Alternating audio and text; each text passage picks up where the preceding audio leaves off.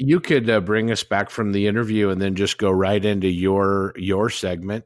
I can't remember. What was your awesome, cool name for it? Oh, damn. Now I don't remember either. Oh, no. No. Oh. I mean, I'm sitting in front of a computer. I could just write this crap down. But that's asking too much, I guess.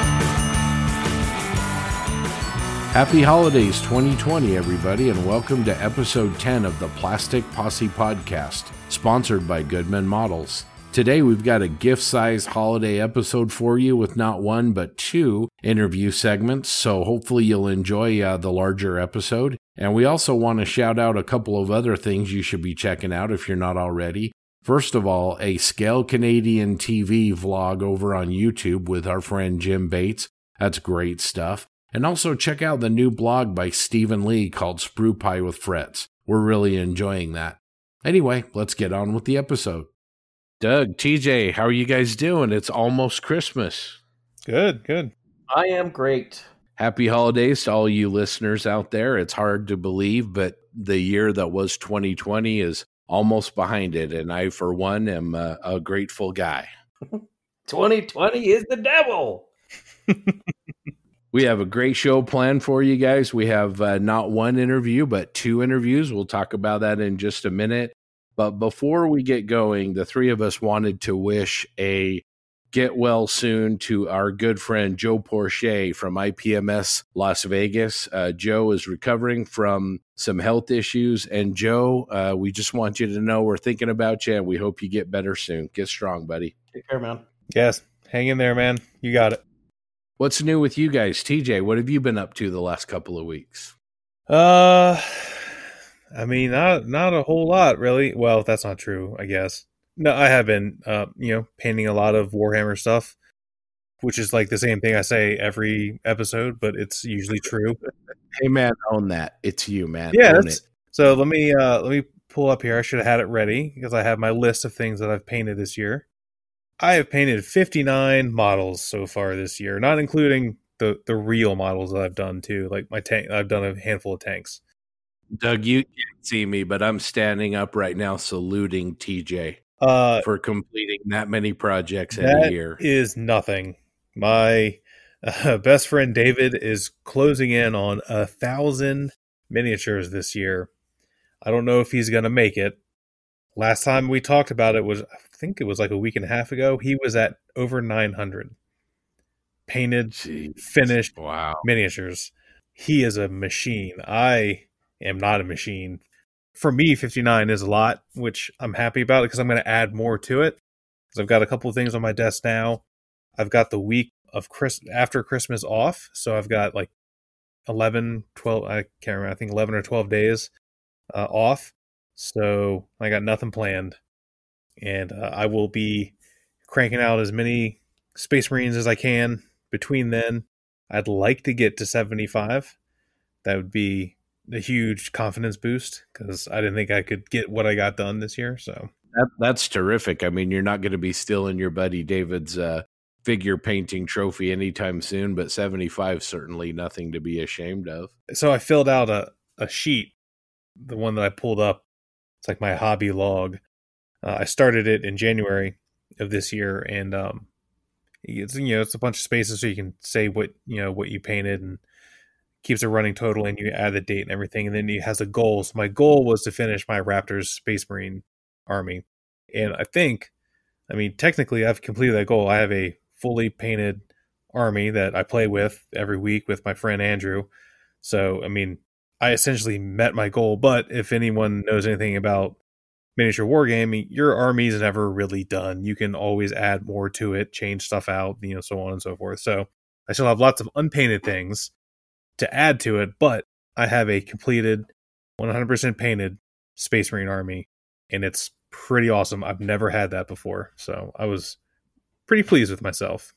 Nice. Well, hey, I want to go back before we move on. I want to go back and talk about, you mentioned that you opened like a spreadsheet, and it's a little too early to be talking New Year's resolutions. Maybe we'll hit that in the next episode. But I've been thinking a lot about not finishing as many projects as I'd like to, and thinking about maybe in the initial stages of projects, creating like a project plan.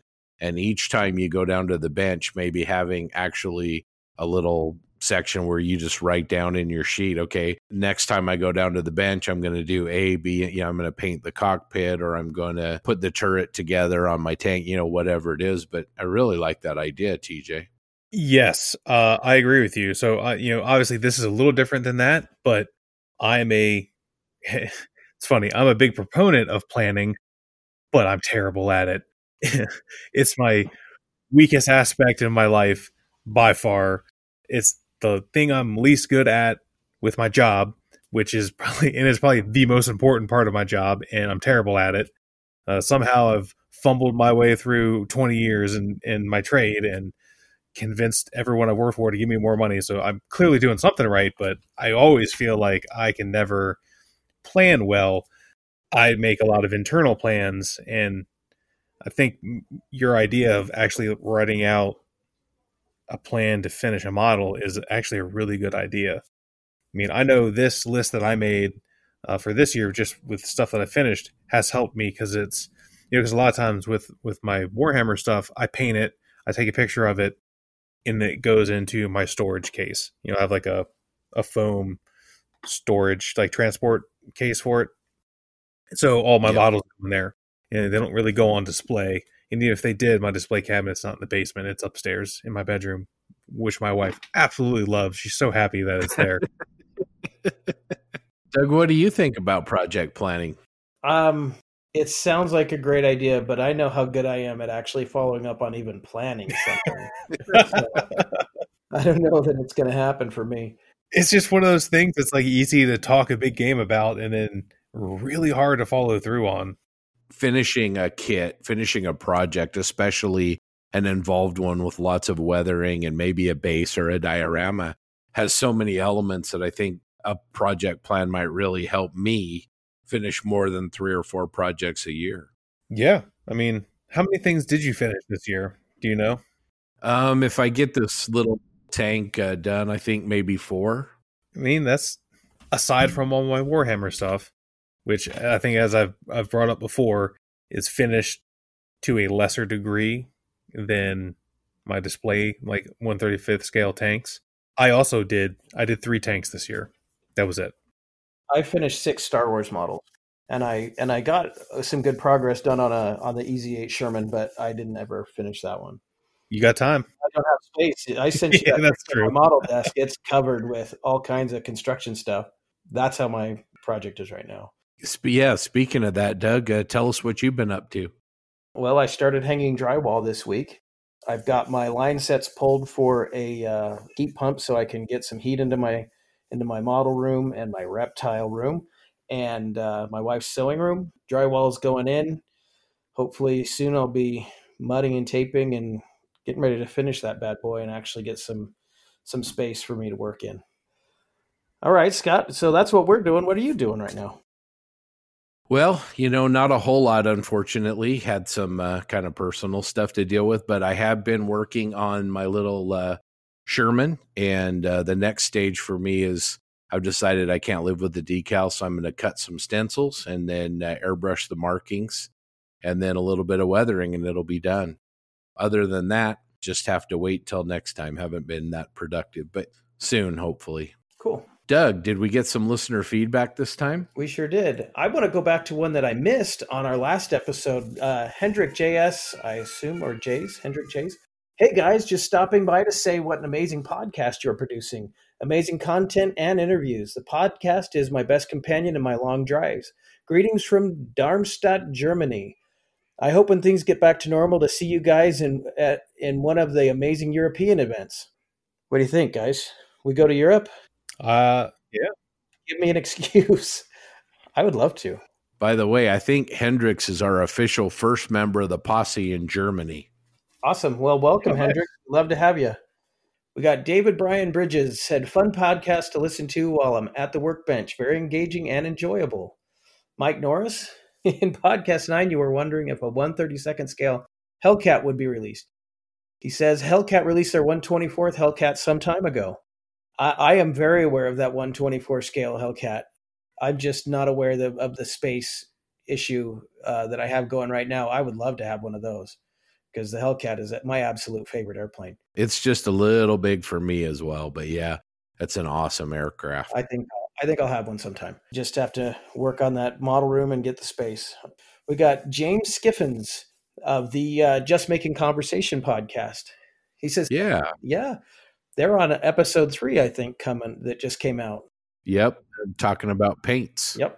Thank you for the add to the group, and a big thank you for giving Malcolm and I a shout out in your latest podcast. Great to be a part of the family of podcasters. I'm a modeler of many years with a passion for dioramas, and just as a way of saying hi, thought I would share some of my latest work, and that is on our page. That is actually on the Plastic Posse Facebook page. Take a look. It's really good stuff. That was great feedback, James. Appreciate that. And we're going to be talking to your buddy Malcolm Childs here in just a few minutes in our first interview segment. All right. We have Andy Callis. Congrats on another great podcast. During Matt McDougall's interview, he mentioned ordering the Marshall speeder from The Mandalorian. I'm having trouble finding a kit. Any ideas on who might produce the kit and where one could be ordered? It was suggested to him by Dukes himself to check out Merlin Models. That's where apparently you can find that. Yeah, I'm looking forward to seeing that 1/12 scale speeder. That's going to be awesome. Very cool. And the last one we have, Rick Baker. Another solid episode. I really look forward to your podcast. As I mentioned before, I listen to all the peer podcasts, but yours is the one that most closely hews to my interests. I'm grateful to have connection. Thank you. You guys, and by extension, your other listeners, are my de facto modeling club. And here, this is a little embarrassing for me. I especially enjoyed Doug's digression. Doug's digression. That's my segment, I guess. I like that. Into his childhood love of Imperial speeder bikes. Who could resist making the whooshing sound effects as you took a corner on your bike? Not mere mortals, that's for sure. Anyway, I think Doug should get a second speeder bike kit and create a diorama of the 2 scout troopers from the beginning of The Mandalorian Chapter 8 as they take in a round of target practice and engage in some light war crimes. Actually, I think I would model him punching the child. That's for having such a stupid name. That would be me, but... TJ, I think Doug has fans. That's great. And I don't really hate the name. It's just kind of weird. It's fine. It was like, that's a strange name. Okay, it's Star Wars. I'll move on. His name's Baby Yoda. I don't care what anyone says. Baby Yoda, and that's perfect. Anyway, he says, if you're ever stuck for Star Wars diorama ideas, I always have ambitions and difficult to achieve plans running through my brains that I'm happy to foist on others to complete. Just ask him. Awesome feedback, Rick. Great member of the posse. He's given us feedback several times, and it's always fun to hear what he has to say. Yeah, that's really fun. Look forward to seeing more of his dioramas, that's for sure. Okay, well, thanks, Doug. Awesome feedback, as always. We appreciate everybody writing into us. You can write into us at our Facebook page, the Plastic Posse Podcast, or you can email us if that's more your speed at plasticpossepodcast@gmail.com. So keep the ideas coming, feedback, positive or negative. We like the positive better, but we'll take all kinds. So really appreciate that. Getting back to what James was talking about earlier, we have his partner in crime from Just Making Conversation here in an interview, Malcolm Childs. It was a lot of fun talking to Malcolm, both about his charity, which is Models for Heroes. I've mentioned that a couple episodes in a row now. But we get into that quite a bit and what a great organization that is and what they do for veterans in the UK with scale modeling. And then also mention the podcast that we're talking about, Just Making Conversation. So here's the interview, and hope you enjoy it.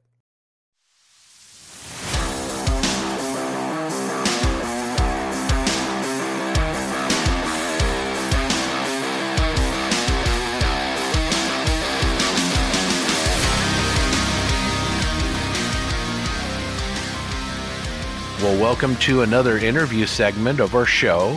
Today, I am delighted to be joined from the UK by Malcolm Childs with the Models for Heroes charity. Malcolm, welcome to the show. Thank you, Scott. It's good to be here. Thank you for letting me take over your airwaves for a short period of time. It's our pleasure. It's great to talk to you. I'm really excited for our listeners to hear about your efforts and what you do, because it's just a tremendous cause. So, Malcolm, before we get started talking about that, tell us a little bit about yourself. So, I'm Malcolm Childs. I'm in the early part of my 40s. I have a lovely wife and family, and I am a model maker for all my sins. Model making since I was able to lift plastic. I think my dad was a railway modeler. He was the type of railway modeler that never had a layout, but we would go to all of the railway model shows. He would have all the magazines. He would have friends that would come round and they would talk about railways, but he never actually made anything himself, I don't think, that I can remember. But we always had tools and things like that around the house, and model making was kind of part of my interest. So he would always be happy to buy me model aircraft and things like that. And that's how my hobby started, really, as building model aircraft, remembering all the days that we went to air shows and things like that, and we would remake the aircraft that we saw at the show. And that's how I built my hobby up until probably I was about 20, and then other things got in the way, as I'm sure the story is very similar to most people's. Yep. Yeah. Yep. Fast cars and women got in the way, I'd love to think. Of course. One of those is not true. But yes, once I was a bit older, I think I ended up getting back into the hobby through a YouTube rabbit hole, if you know what I mean. So you start looking up one thing, and then you end up learning about something completely different. I can't remember what it was I was researching. I say researching, probably just hanging out. But I was intensely researching something. I ended up watching a video by a chap called Scale Model Medic, and he was putting the weathering and finishing touches onto a Millennium Falcon. Oh, okay. And the way that the wash ran between all the little greeblies and just kind of made its way through all the channels automatically, I thought was fascinating.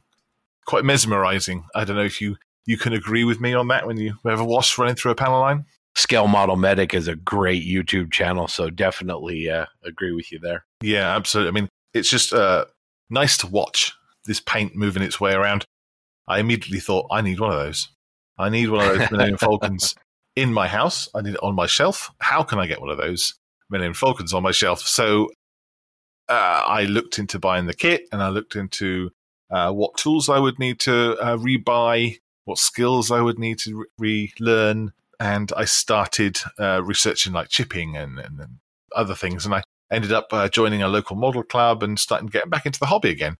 It was a couple of years later after that I actually built the Millennium Falcon. But in the time that I was back into the hobby, I joined my local model club, went to lots of model shows. And that's when I noticed that a lot of my friends that I was making at these model shows were veterans, or they were currently serving. And that was something quite interesting to me, because in my youth, when a lot of my friends were in service families, because my dad was in the RAF. And so it was kind of a recognizable friendship group. Does that make sense? Yeah, absolutely. I think that makes sense. Yeah. So, and it got me thinking and sort of chatting, like wondering why, so many people were in the hobby that were service personnel. And I just put it down to the fact that they were making tanks and making aircraft and making military vehicles. And that was the interest that brought them into the hobby. I didn't pay any more attention to that. And then I was on Reddit, probably on another rabbit hole journey. And there was a post by a chap called John Emery. And he was asking for donations of model kits for his charity called Models for Troops. And he is based in the USA. He just had a simple request up on his Reddit page saying, need some model kits to be sending out to Afghanistan. And it's for the chaps who are between missions, give them something to do, takes their mind off the day, And it's a wonderful way of getting some happiness sort of back, if you like. Right. And Yep. I thought that was such a fantastic idea. I immediately wrote John an email and I said, that's fantastic. How can I help? Do you know if there's anything like that in the UK? Be careful what you ask for. Yes, that's right. Absolutely. So he wrote back saying, no, there wasn't anything that he knew of in the UK. And he would quite happily talk about his charity and help me if I felt fancy starting mine up. I don't know what came over me, and at that moment I thought, yeah, that would be a good idea. I've got nothing else to do. Why don't I invest all my time in setting up a charity that's gonna do this? So I originally, now obviously we're talking about Models for Heroes now, but originally when it started, it was a local recovery centre for injured veterans. There's a charity called Help for Heroes. It's a large charity in England, and they support guys who have had limbs blown off. They support guys who have had injuries while in combat. And this recovery is local to me. And I wrote them an email and said, do you do any activities that could be therapeutic around model making? And they did. So I said, I'd love to help. Unfortunately, the person I spoke to was actually into model making as well. So I went down there for the day and just to kind of roll one of their model making groups along, really. So I got there, and their cupboard for their models, I would say 90% of the models in their cupboard had been started already. Okay. I would say in their ice cream tub of tools and paints, half was for enamels, half was for acrylics. The brushes they had were large, barely hairy brushes. They had no way of taking the plastic off the sprues. They had no way of sanding. They had absolutely no weathering products whatsoever. They had the absolute very bare minimum of model making. And being a model maker myself, I found that unacceptable. Okay. And luckily, I was in a position that I could say, hey, look, next time I come down, I'll bring you some proper clippers. I'll bring you a couple of sanding sticks. I'll bring you some proper glues and a small selection of acrylic paints, and we'll go from there. And I'll also bring you some, basic Airfix kits down 1/72 scale, and we'll go from there. And that's kind of how it started. I ended up not having much stuff in my own stash left because I was giving it away, so I started asking people if they could help, and then it grew from there. Other recovery centres wanted to have model making as well. The chaps were reporting that they felt rested after a model making session, that they felt that they have achieved something, that someone with depression and severe anxiety could start a model kit from the very beginning, from step one. And once you finish that step, you can sort of take a breath and then move to the second step. It's not like you've got a massive black canvas to fulfill or a 1,000-piece jigsaw in front of you and you don't know where to start. With model making, you've got all set parts. It's all numerical. It's all categorized. You can lay it all out and go from start to finish. And that was beneficial, they found, in terms of recovery, and behavioral intervention. And also, of course, there's the fact that once you're in that zone of model building, you're not thinking about how you're going to pay your rent next month. You're not thinking about what happened to you 3 years ago in Afghanistan. You're thinking about how the hell you're going to get part 2 onto part 4 and who's going to hold the other bit so that you can get the glue in. Absolutely. And that is where we want people to be, is in the present moment, is in the room, with the other guys also building, also dropping things on the floor, also getting frustrated and having a big old laugh, and that is the kind of crux of a modeling session with Models for Heroes. And it's very curative and very meaningful. And that's basically how Models for Heroes kind of started and is carrying on.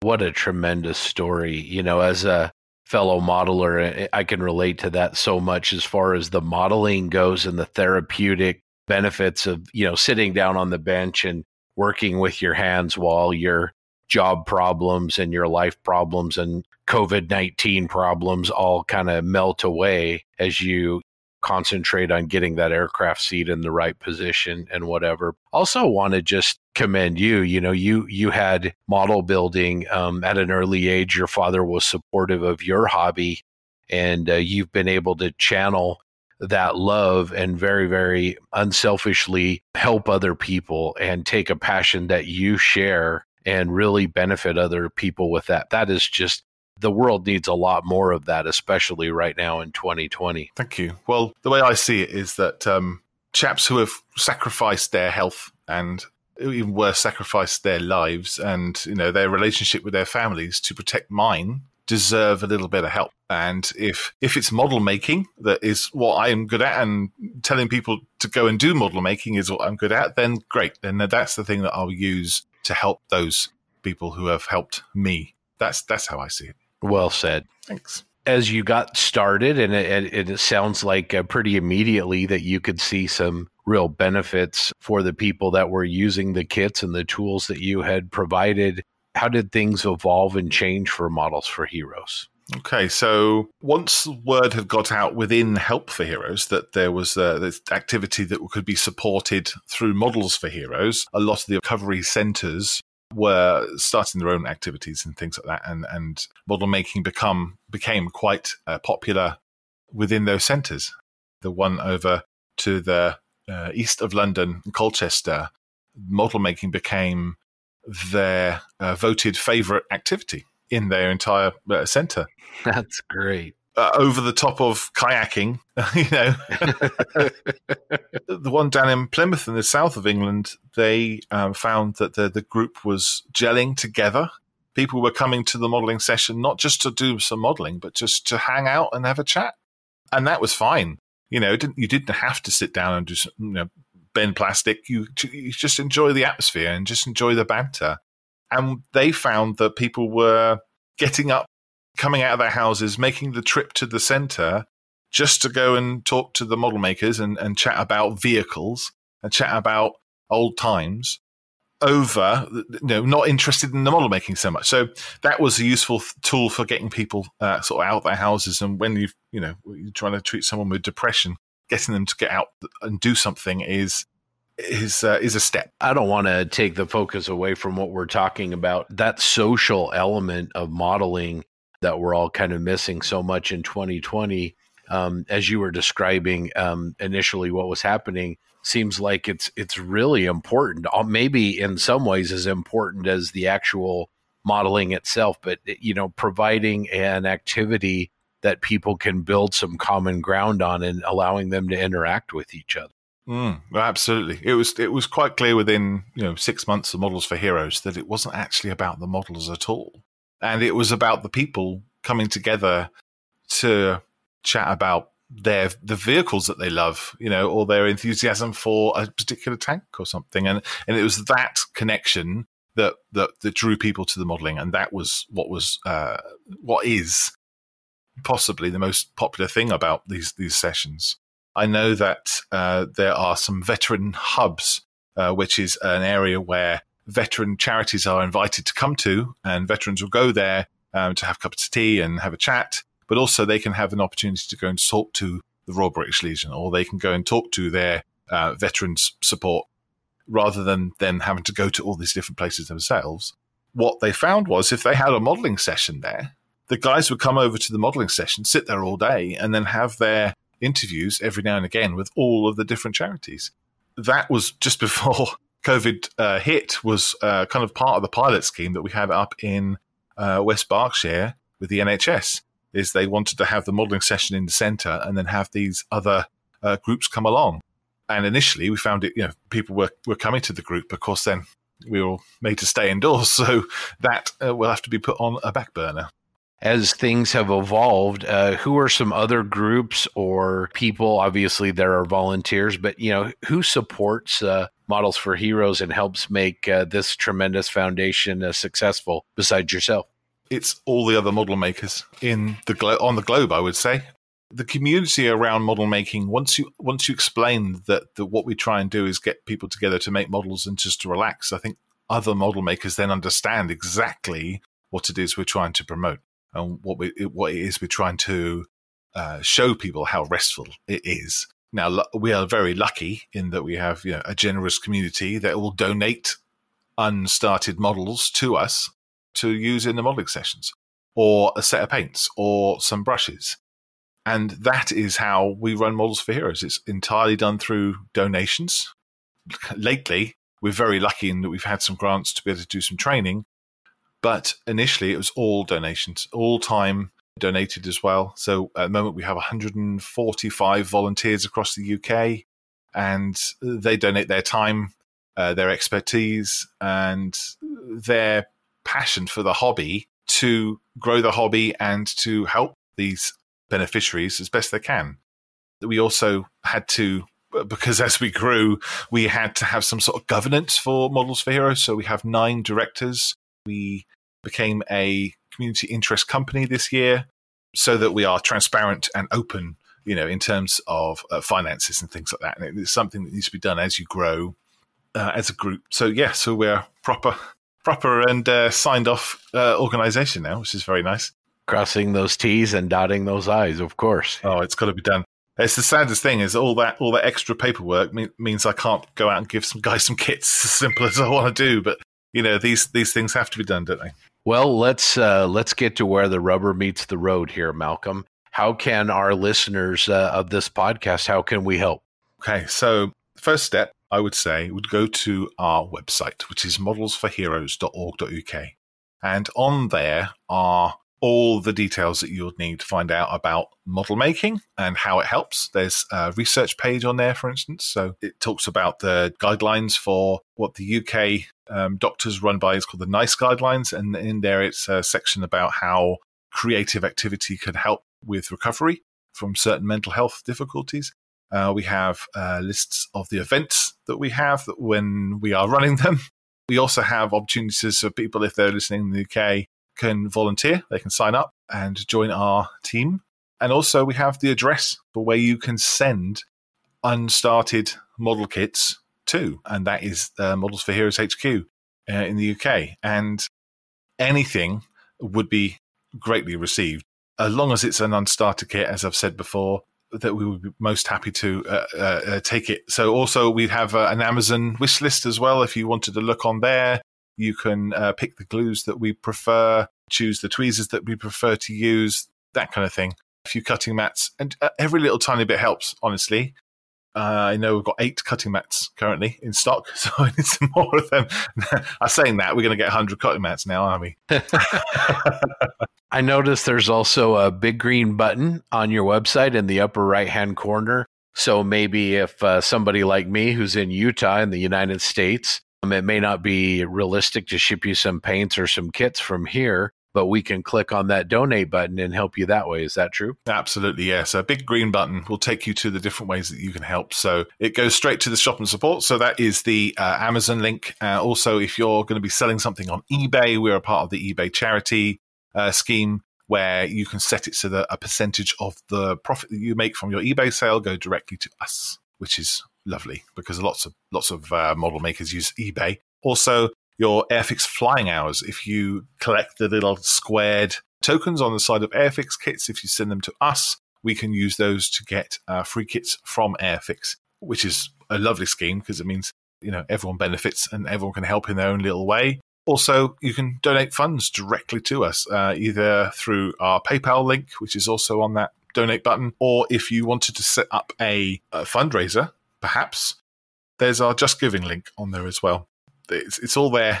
It's all there laid out for you to be able to help us. And also, if you just want to send us an email, you can hit the contact button and type in some nice words to us as well. All right. That's modelsforheroes.org.uk, correct? Mm-hmm. Absolutely. Well, listeners, you've got a great opportunity here. Malcolm, I'm going to, as soon as we get done with this interview, I am going to send you a donation, challenge all of my listeners to do the same thing. Just a tremendous organization. As model makers, I think we can all relate to that aspect of it, but also recognizing the contributions of the veterans and what they've given you, and having a desire to help them back is just very commendable. Thanks, Scott.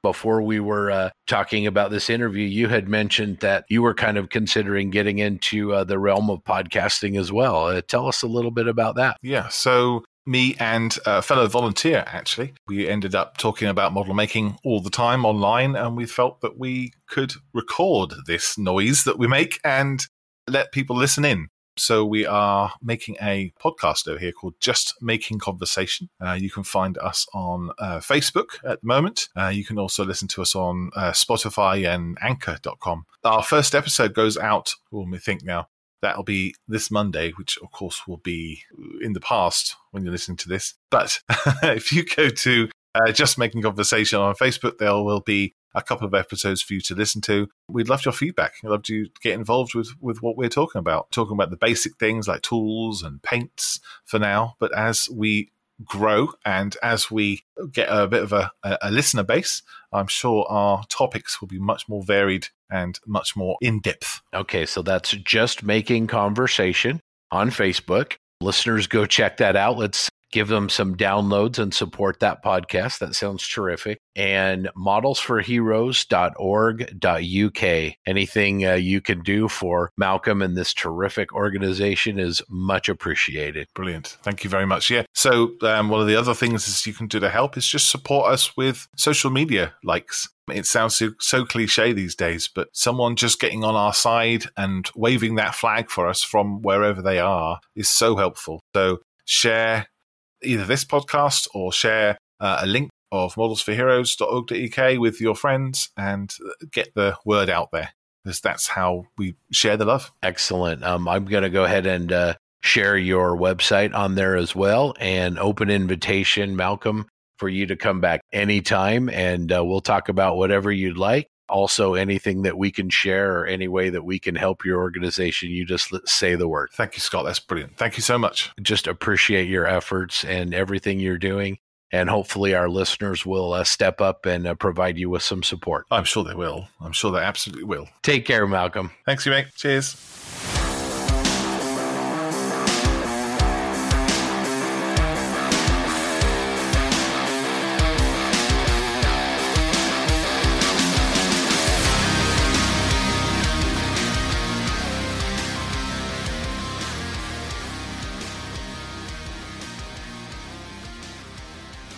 All right, welcome back. Hope you guys enjoyed that interview with Malcolm Childs. And just want to let everyone know, to reiterate, that we really support everything that he does. And to ask you guys to please go check out his website at modelsforheroes.org.uk. We'd really appreciate it. And now, I guess we'll go ahead and move into my little corner of the podcast, the Wargaming Workshop. Da, da, da, da, da. There, is that good for theme music? So I guess today what I'll talk about, I recently picked up, and like recently as in yesterday, which would be December 15th, a Tyranid Battle Force. I think we talked about it in the last episode too, but now I actually have it in my possession, and I'm looking at it right now, and it's really awesome. It's got 31 gross alien lizard bug monsters that are just amazing. So I'm really looking forward to getting that started, because I think I mentioned it earlier in the episode. I have off the week after Christmas, and I plan on devoting a nice portion of that week to gluing together some models and hopefully maybe even getting some paint on it. I've got some other projects I would like to finish too, but like I don't know. I'm like a hobby butterfly. I just float to every like little project. I get so easily distracted. A gigantic, disgusting alien bug monster is a really good distraction. Yeah, so I'm still trying to figure out.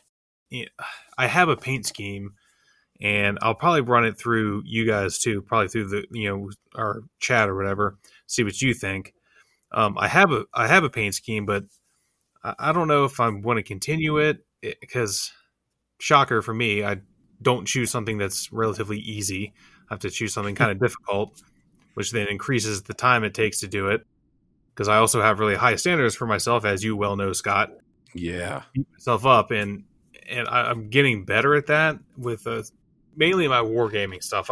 I finish my wargaming models to a different standard than I do a 1/35th scale tank or a Star Wars model, where I really have the time to sit and make it look the way that I really see it in my mind, or a picture if I have a reference picture.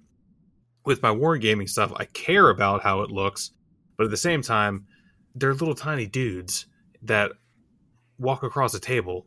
No one's really looking at it like you necessarily would a model. I mean, I don't enter a lot of competitions anymore, but I take pictures of everything I do, and I take huge pictures, which I've been, I learned a long time ago from Scale Modelers Critique Group. Thanks, Will. Take big pictures. That was like one of the first pieces of feedback he ever gave me in that group. I took a small picture of a medium Mark A Whippet, and he's like, "Yeah, that looks nice, but you need to have bigger pictures." And I've never forgotten that. So now I take gigantic pictures. What are some of the candidates that you're thinking of as far as color palettes for ABMs, alien bug monsters? Well, like I've mentioned more than once, like all my Space Marines are olive drab. So I need something that isn't that. Not that there's anything wrong with olive drab. It's clearly the best color ever invented by man because it's awesome looking. I am a little tired of painting everything I own olive drab. I've probably gone through 5 bottles of AK Real Color olive drab this year. See, like my current scheme right now is like a bone and a blue-black color, which it's cool, but I feel like I can't get it done fast enough to a good enough level that I'm happy with based on what I've already done in the past. And it took me forever to do. So yeah, I don't know. I mean, that's the best thing about, alien bug monsters. You can paint them whatever color you want. And there's a lot of good inspiration in nature. Oh yeah, for sure. Oh yeah. Especially since they're like an amalgamation of like every type of animal, right? They're not just bugs. They're vaguely bug-ish, but there's like ones that look like snakes. There's ones that look like things that aren't even on this planet, but you know what I mean? They look like snakes. That sounds like something I need. Yes, there are. There's a lot of things called Raveners. I have some. I'll send you a picture of one. It's got a big long snake tail but it's got like a pincher on the end, so it's not like a normal snake, but they're very serpentine and they're cool, and they have big huge claws on the front. But so they all have 6 limbs. That's the whole thing with Tyranids. That's like their thing. All the monsters have six limbs, usually 2 legs and 4 arms. I don't know, because I've seen some. There's this one guy. I don't remember his name because he's on Facebook and a lot of the miniature painting groups, and I think he has a YouTube channel too. He does Tyranids in what he calls a coconut crab scheme, which I don't know if you guys have you seen a coconut crab? Do you know what those are? Mm-hmm. They're like, for anyone that doesn't know what they are, they're huge, right? They're really big. I think they're like the biggest crustacean, if I'm not mistaken, and they walk on land. And I guess their whole thing is, I don't they live in the Philippines or somewhere out there, that when it's like their mating season, they just walk over whatever is in their way. They don't even care. So they'll just like walk through your house, right? And they're kind of like brownish and orangish and white. They're really cool looking. And he has a couple of videos of how to paint Tyranid monsters in a coconut crab scheme, and it's really cool. It's pretty easy. It's a lot of like dots, because a lot of animals like that on their exoskeleton, they're patterned with, when you look at it close, there's a bunch of dots. So I don't know. I might try something like that. Just something different that I've never done before. The coconut crab idea is really cool. I just sent you a little photo of a hybrid blue coconut crab that's awesome looking. It's got those different spots and patterns like you're talking about, but it's got kind of an electric blue tint to it. Really cool. You know what this reminds me of? When we interviewed John Bias, he talked about taking some kind of a really bright coloration that you find in nature and putting it on a model. That's what I see when I see this coconut crab that you just shared. Yeah, I'm excited to see how these are going to turn out, TJ. Yeah, I got to do something different. I mean, I got to do something fun, right? Like, they're giant alien bug monsters. Like, you got to make them look cool, right?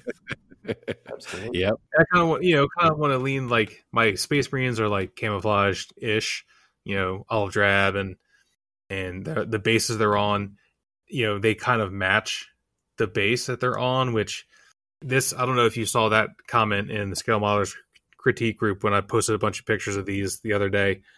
Someone pointed that out, which is a valid point. I don't disagree. There's a theme. I'm not necessarily a theme, but a general consensus in miniature wargaming that the base that your model is on should contrast with the miniature on the base to make it stand out, which I understand. I don't necessarily disagree with that if that's what you like. As I've explained to multiple people in groups, and anyone that knows Space Marine lore and Warhammer 40,000 lore, the Raptors paint their armor olive drab for camouflage. So to me, it would go against the theme of my army if I take a green guy and put him on like a bright orange base, like a Mars, like red color base, because red contrasts with green. To me, in the lore, the Raptors would just repaint their armor, or they would wear camouflage. They wouldn't run around standing out like sore thumbs. That's just not what they do. Yeah, it's funny because I've got that comment more than once from different people, and it's like I said, it's a valid point. I don't disagree with it, but I just don't necessarily do it. So I kind of feel like maybe with these Tyranids, I could actually do the opposite of what I normally do, make them bright and stand out and contrasty and flashy sort of thing. I think it's a great idea. I think it sounds awesome. As far as contrast and stuff, we all model in our own way. Oh, and yeah. I never would expect somebody to model the way I do, or model the subjects I model, or have the same feelings that I have about certain things. Just do what you do. You do you, right? Yes. And I agree with that, especially when it comes to this kind of, especially with wargaming and wargaming models. Like, yes, I do agree with you can do whatever you want on anything. I personally don't. If I model like a real world vehicle, if I'm trying to emulate a picture or something in my head, yes, I try to make it as realistic as possible. But there's nothing realistic about an 8 foot tall, genetically engineered, superhuman warrior monk, right? Yeah. So I don't care. That's where you can bring the magic, right? Because we've talked a little bit about this with Anthony and with Lincoln, where people say it's sci-fi, you can do whatever you want, but you're going to be doing an army, and so everything needs to be consistent, and it needs to look realistic as far as the rules that you establish for your guys. Right. Yeah, maybe you're not modeling a prototype, but that needs to be, consistent from piece to piece and that kind of thing. So from that standpoint, the artistic part and the realism part is actually, I think, if anything, a little more challenging than modeling a prototype, like a tank or a tractor or an aircraft. Right. I would agree. Well, that's pretty much all I have to say about that, to quote Forrest Gump. I got to say about that. All right, so enough talking about, little tiny spacemen and alien bug monsters. Let's go ahead and shift on over to Doug with Doug's digressions. Thank you. And thank you, Rick, for the name. I love it. I actually want to go a little bit off on a tangent, and I'll get back to it, to a modeling subject as I go. There's a local guy here who has a big YouTube following, and he's a reptile guy. He also has a reptile room, which currently is closed for the COVID. But I was there once, and we were shooting the breeze, and we were talking about things we liked, and he found out about modeling, and that one of my current projects was a Warhammer project. That was when I was doing that Leman Russ tank. And one of his friends who helps out in the reptile room is a Warhammer guy. And the guy that has the reptile room, his name's Clint. He says, I used to be really, really bothered by the level of animosity between reptile people and their opinions, and how somebody thinks one thing and somebody thinks another, and the hate they have for each other regarding how to care for reptiles and what to do with them and what's right and what's wrong. And he said, but then I learned about the Warhammer community, and I don't feel so bad anymore. Truth in that. It's true in all of in any hobby you have, but it's really funny how people can get so emotional about such simple things. They are toys, really. I mean, not just Warhammer, but all our models. They're just, high-grade toys. Warhammer really is toys. But they're cool toys. Oh, yeah. I'd love to have that stuff when I was, 12. That would have been awesome. As we'll find out later in the episode, there's sort of this fine line between toys and artwork, and that's something to look forward to that we talk about with Will Pattison. Definitely. So anyway, I'm getting back on to the things I love, which is Star Wars. I don't want to give up anything as far as things that are coming, but I've never been so excited to see TIE fighters in my life. And those of you who follow Mandalorian will know what I mean. Very, very cool stuff. It's got me pumped. I want to build TIEs. I want TIEs for Christmas. Tell my kids I want ties. No, not those ties. TIE fighters. Can't tell Bandai I want a TIE bomber, please. You know what? I'm so pumped to get my model room ready. I want to build some more simpler stuff. I really want to build a Slave One now. I've got one in the stash waiting to go. This is exciting. This is a really exciting time. Anybody who's following what Disney's doing, oh my gosh, Star Wars is going to explode on us. Scott mentioned earlier when we were just talking before the show how we waited years and years and years with nothing to do with Star Wars coming out. And now here we are, and we're going to get close to a dozen new shows in the next few years. And it's absolutely awesome for me. What's great about it is the decisions that are being made seem to have drifted completely over to given to people who are bigger Star Wars fans than most of us fans are. Oh, and that really seems to be informing their choices that they're making on their writing and their subjects and, you know, the direction that they're taking the franchise versus things that were created before. Jon Favreau is definitely a massive Star Wars fan. I heard somebody talk about interviewing him when he was just getting started, and that was his dream job, was to direct a Star Wars movie. But Dave Filoni, every Star Wars geek in the world combined pales in comparison to Dave Filoni when it comes to their knowledge and love for Star Wars. And you can see it in what he puts out. Seems like with Jon Favreau, whether it's Elf or Iron Man or the Avengers, it seems like everything he touches is terrific. Oh yeah, he makes good stuff. So anyway, that's kind of where I'm coming from right now, is just the excitement to see more Star Wars stuff, and hopefully that leads into more Star Wars models in the future. Cool stuff. And as far as olive drab being the greatest color ever, I don't know if I can agree with that. But and I couldn't pinpoint a specific gray, but somewhere in the grays is the greatest color ever invented, I think. I mean, whether it might be light ghost gray, dark ghost gray, gunship gray, or like sea gray, the dark sea grays they put on the Spitfires and Hurricanes. I'll take any of those. I love gray. I thought you were going to say Floquil Reefer White, because isn't that what most of the Rebel ships were painted? I believe they were, but since I don't have Floquil Reefer White, I use Tamiya Flat White with a little bit of color added, and it works just fine for me. I don't know if you guys noticed, but I put on our Facebook page a link to Archive X. They're making a new line of acrylics, and they posted pictures of their R2-D2 blue today. And it looks great. It's that really deep blue with the right amount of purple in it to really richen it up. So what about you, Scott? What's going on with you? What are you thinking this week? And what's your favorite color? What is my favorite? I don't know if I have a favorite color. No, that's a good question.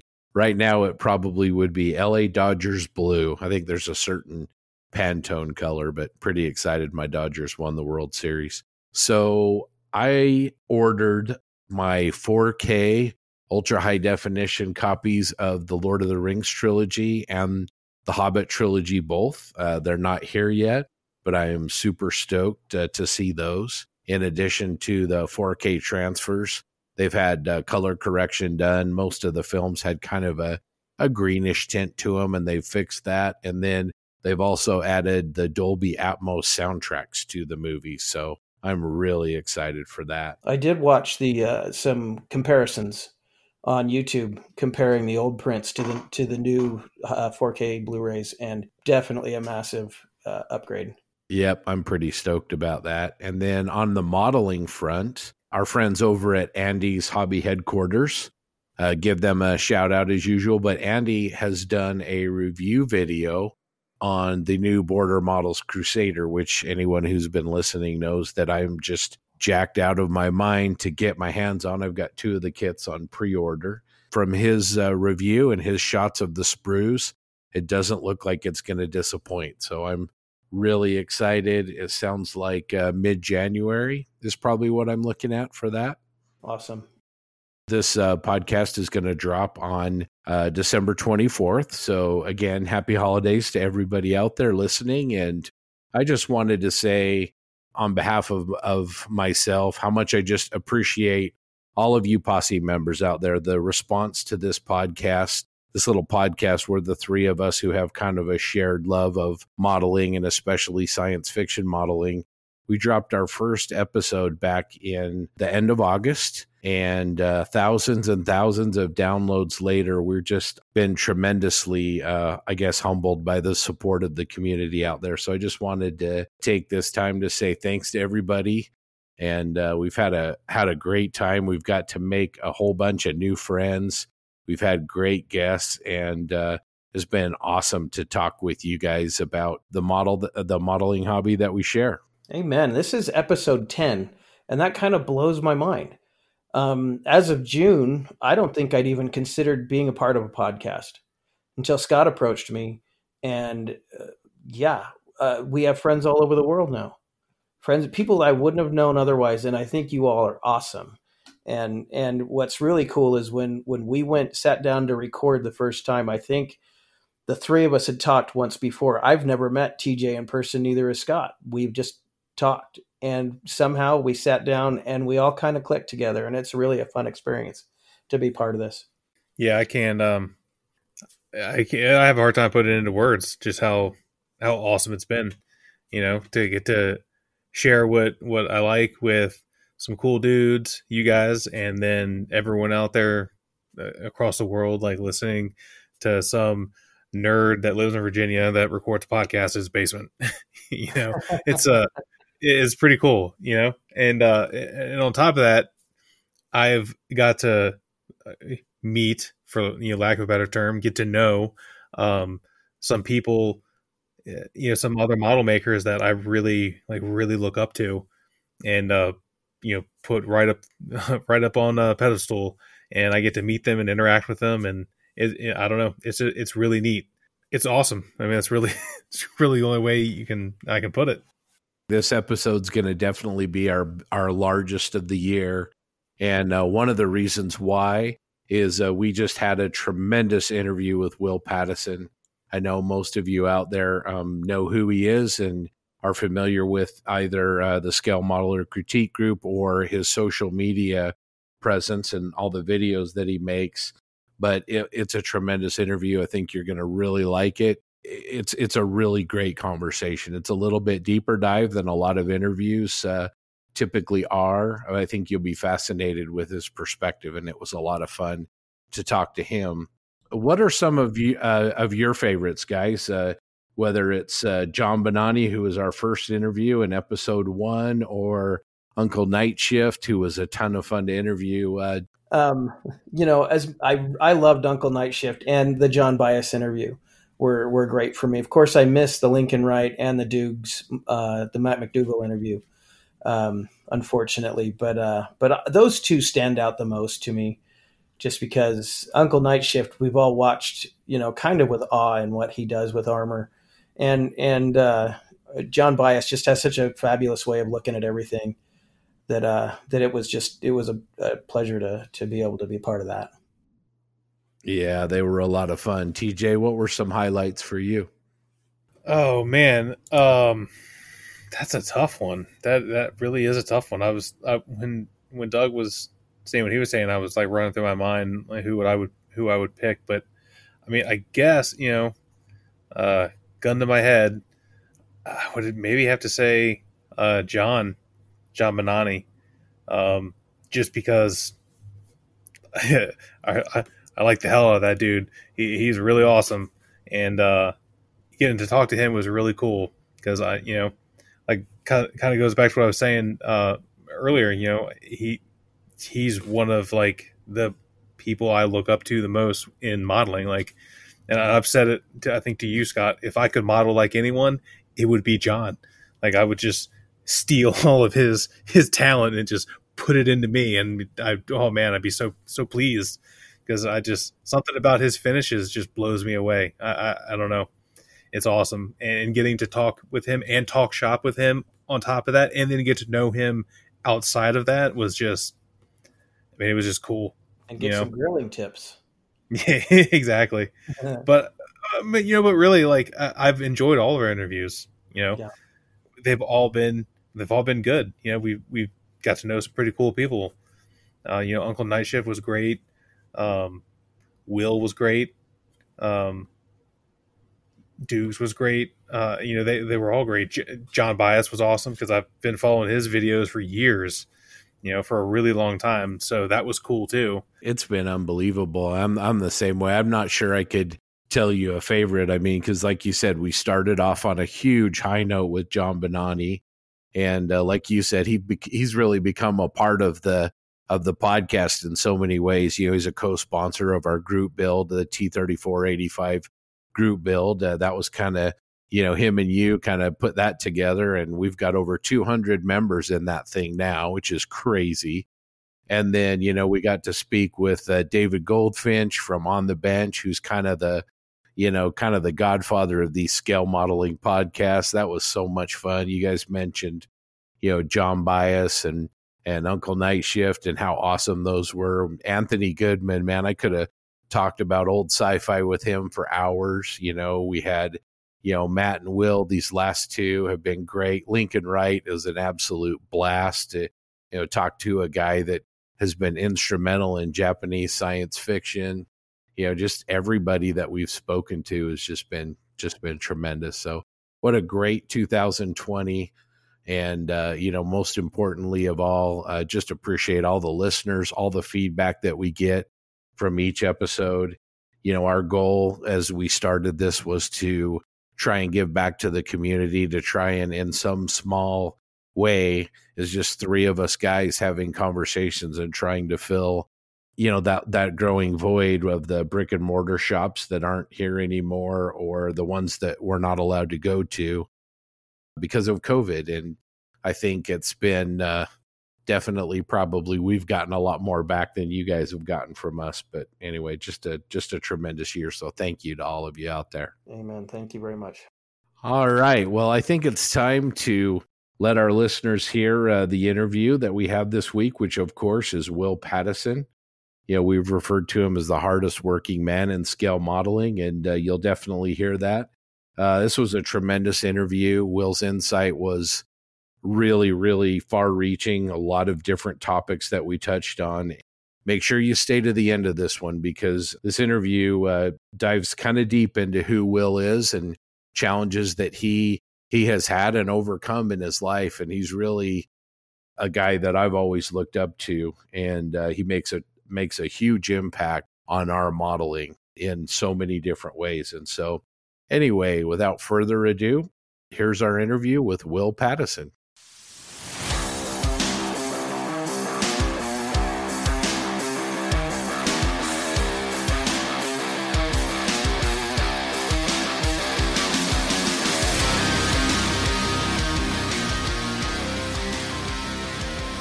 Welcome to the special guest portion of our show. Today we are very, very excited to have Will Pattison, the hardest working man in scale modeling, join us. For those of you that aren't familiar with Will, he is a man of many talents. He is a professional model maker, photographer, mechanical engineer. He's a tool designer and definitely a tool enthusiast. He's a product tester, YouTuber. He's a frequent social media guest, obviously. He's the co-founder and the full-time admin of one of the largest scale modeling groups on Facebook. He's an author. He's also a Class 3 meme and GIF ninja. Well, welcome to the Plastic Posse. Oh, I'm not sure you got the right guy. I'm not sure all that applies to me, but I'm happy to be here nonetheless. Appreciate having you. You recently were on the bench a couple of times talking tools with the boys down under. Yeah, I guess 3 times actually. I didn't realize until they said that I'm the lone member of the 3-time club. That's cool because those guys are fun to hang out with. It's always a good time. Yeah, I called Dave Goldfinch. I called him the Godfather because he kind of started this whole podcasting about scale modeling thing. And of course, Ian and Julian are characters as well. Yeah, they've got a great dynamic. And of course, everything you say in Australian is sexy. So there's that too. Yeah, we just did a short little bit with them that'll be coming up in celebration of the fact that they just hit 100 episodes, which is just a tremendous accomplishment for them. Right. It is. As you guys are learning, it's not It's not as simple and easy as they make it sound, for sure. I think they've really done a good job of, giving us another sort of way to participate or take in our hobby that's not visual. And that's hard, as you guys know. Yeah, for sure. All right, Will. So thanks for coming on the show. It's kind of interesting way of putting it. You are essentially a scale model influencer. Oh, God. Influencer kind of has a negative connotation. It's not necessarily bad. It's clearly not bad here. Do you realize that's what you are? I guess is a good way to start. I don't know. I mean, when I think of influencers, I think of, those pretty girls on Instagram, and I don't know. Somebody accused Matt McDougall and I of being thought leaders the other day, and I don't know how I feel about that either. I mean, if somebody thinks that I'm leading their thoughts, they might want to get out more. I think this is probably true of Matt as well. I mean, I just do what I do. I don't really think of it in those terms. My YouTube channel is just an outlet for me. I like to talk about what I do. I like to pass on the things that I learn. When I was going through my re-entry into the hobby, I was thirsting for knowledge, and I was looking around at all kinds of stuff on YouTube, and I kind of felt like there was a little bit of a hole in the market, so to speak. And that also, has a lot to do with why I do my channel the way I do it. It's just me doing my thing. So if that makes me an influencer, then okay. I will only reluctantly accept that title. What about artist? We kind of talked before you came on. We were doing recording another segment, and I kind of brought this up about considering yourself an artist because I'm getting ready to do my first bust, and to me that's like art more than building a tank or an airplane. How do you see that?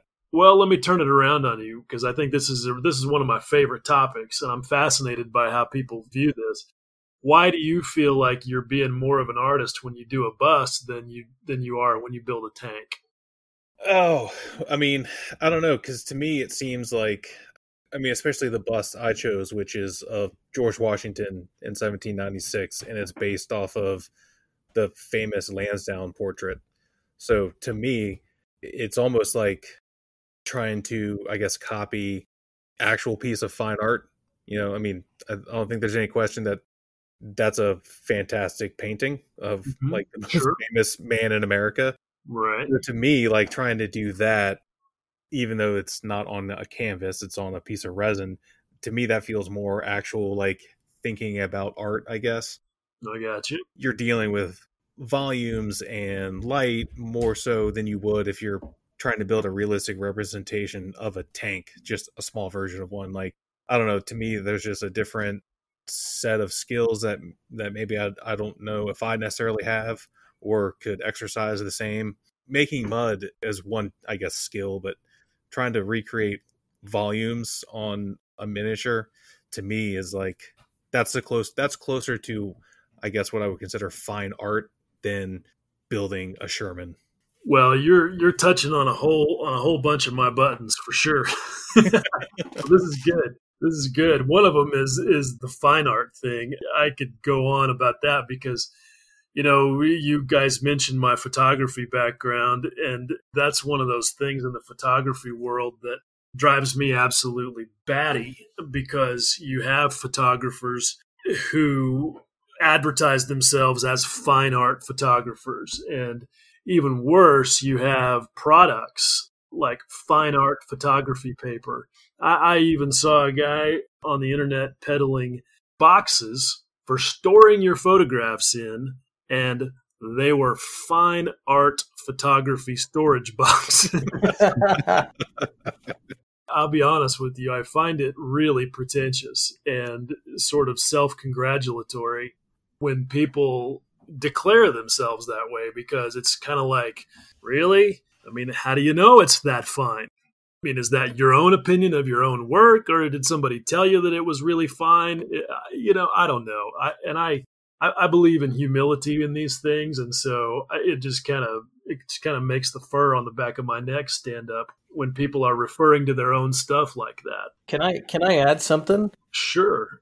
I don't mind at all when I look at what I do and I say I'm basically playing with toys.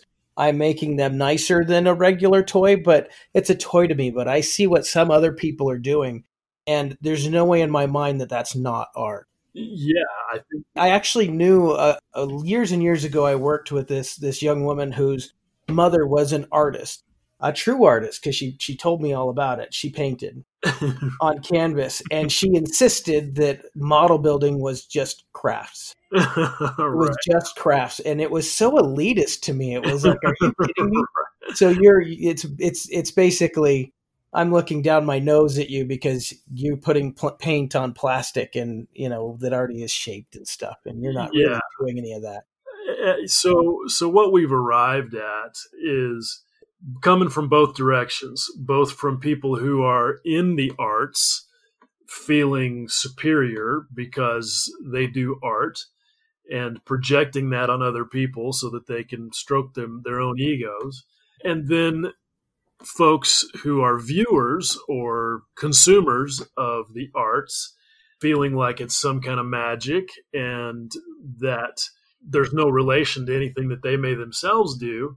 And coming from both directions, it's the unfortunate use of the term art as a qualifier. That's a major beef that I have. I've got my phone here. Let me see if I can just very quickly, if I type in the word art in the search bar, let's just see what it says. Art is a diverse range of human activities involving the creation of visual, auditory, or performing artifacts which express the creator's imagination, conceptual ideas, or technical skill intended to be appreciated primarily for their beauty or emotional power.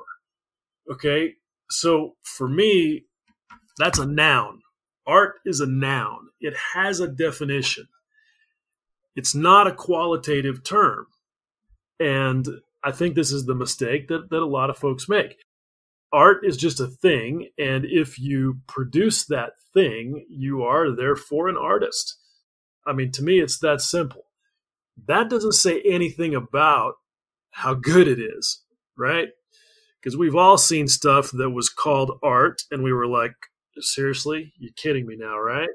I mean, wasn't there a guy a few years ago who buried a plane in the sand in some Middle Eastern country and declared that it was an artistic statement on the Middle Eastern conflict? And we were all like, dude, you dug a hole and put a plane in it. I was Googling your Industria Mechanica cosmonaut, and I've got it up in front of me. And based on the definition that you just read to us, this is art. It's very evocative. It certainly conveys emotion as well as the degree of realism that you intended to put into it. It's beautiful to look at. I mean, it definitely is a piece of art. Well, and I want to say thank you because that feels good, but not because I feel like you like it, but because I feel like you recognized that I was doing all the things that I did to make it turn out that way with a specific vision in mind, and I utilized my skills and my knowledge of materials and techniques to get there. And to me, that's all it takes for something to be art. And honestly, I don't think anybody other than the person doing it gets to decide. Sure, you can look at it and at a thing, and you can, in many cases, it's pretty easy to surmise, okay, that's art. But not necessarily, because let's take, Rembrandt's a good example, because at that time it was a thing to hire apprentices who produced essentially copies of the artist's work. Like Rembrandt had a whole workshop full of guys basically churning out stuff. And don't get me wrong, I'm not trying to be an art historian because I'm far from that. But point being is, you could look at one of those copies and there was lots of technical skill applied, obviously, by these apprentices, but it wasn't really their intent because they're basically just doing what Rembrandt told them to do. So you might look at a thing and think, oh, that has to be art. But even then, it may not necessarily be true. And so I kind of think that it's really between the creator and the work itself to decide. It's only up to the rest of us to decide if we like it or not. It's very, very subjective, like a painting or like in music, for instance. If someone's a really, really good vocalist, you have the words that they're singing, but they can actually evoke images and emotions with the way that they sing it, not just the words that they're singing. 100%. Absolutely. And likewise, well, I think it's really kind of a simple thing to decide if what we do is or isn't. I mean, if you take a kit out of the box and you put it together and you paint it exactly the way the color call out tells you to, you stick the decals on there, and when it's finished, it looks exactly like the picture on the front of the box, I'd be hard-pressed to call that art as well. But to me, the second that you start putting your own spin on it, whether it's a tank or an airplane or a bust, it doesn't really matter. The second you start trying to create a story with weathering, you're moving into the art world in that moment, in my opinion, because now you're using your skills and your knowledge to tell a story and produce an emotional effect. And hopefully, something that's visually pleasing. Yeah, I think a lot of better modelers would all tell you that too. We had Martin Kovac here, who I know you know well, and he mentioned that the way that he weathers his models isn't realistic. He's after a certain look, a certain interpretation of what he thinks armored vehicles look like, and he openly acknowledges that, yes, this isn't life realistic. This is my interpretation of that. Yeah, and I give him a hard time about his refusal to admit that he's an artist, because he 100% is. And it's not just because his work is so amazing. It's because it's all that very intentional use of skills and knowledge to produce a certain effect. In fact, today is the 5th of December. Have you guys watched the video that he released yesterday? Yeah. I haven't yet. Not yet. I have. He gets into a couple of things that I think are really powerful, but he drops it in there so casually that I think that a lot of guys are going to overlook what he's saying. He talks a lot about using weathering to highlight the surface that he's working on. It's real easy to think of weathering. Okay, I want to put some dirt on this thing. I want to add some mud here. I want to put an oil stain there, whatever it is. And that's obviously the first layer of it. And that's kind of a given. But what he's doing that goes a level beyond that is he's using those effects to call attention to or magnify surface geometry in such a way that it gives the whole piece a lot more depth. And to me, that's fascinating. And I think that a lot of us just tend to blow right by that. And within minutes after watching that, I sent him a private message on Facebook, and I was like, dude, when are you going to just come out of the closet and admit that you're an artist already? Yeah, he's pretty adamant that he's not an artist, but I'm in your camp on that for sure. Yeah, he's full of crap, and I'll tell him that straight up. And so the point there, back to what you were saying earlier about your George Washington bust, okay, you're adding volume, you're creating depth, you're doing shadows and highlights. Yeah, absolutely, because you're making your interpretation of the thing. You're getting into the artistic side of things. Absolutely. But on the other hand, if you're just painting by numbers and you just copy that painting that you referenced, not necessarily as much, even though it's a bust. So, I just feel like it doesn't really matter what the subject is. It's how you treat it. It's how you approach it, and what kind of stories you're trying to tell with it. Yeah, that's a fair point. Now, having said that, I absolutely do not run around telling people that I'm an artist. I will say I try to be.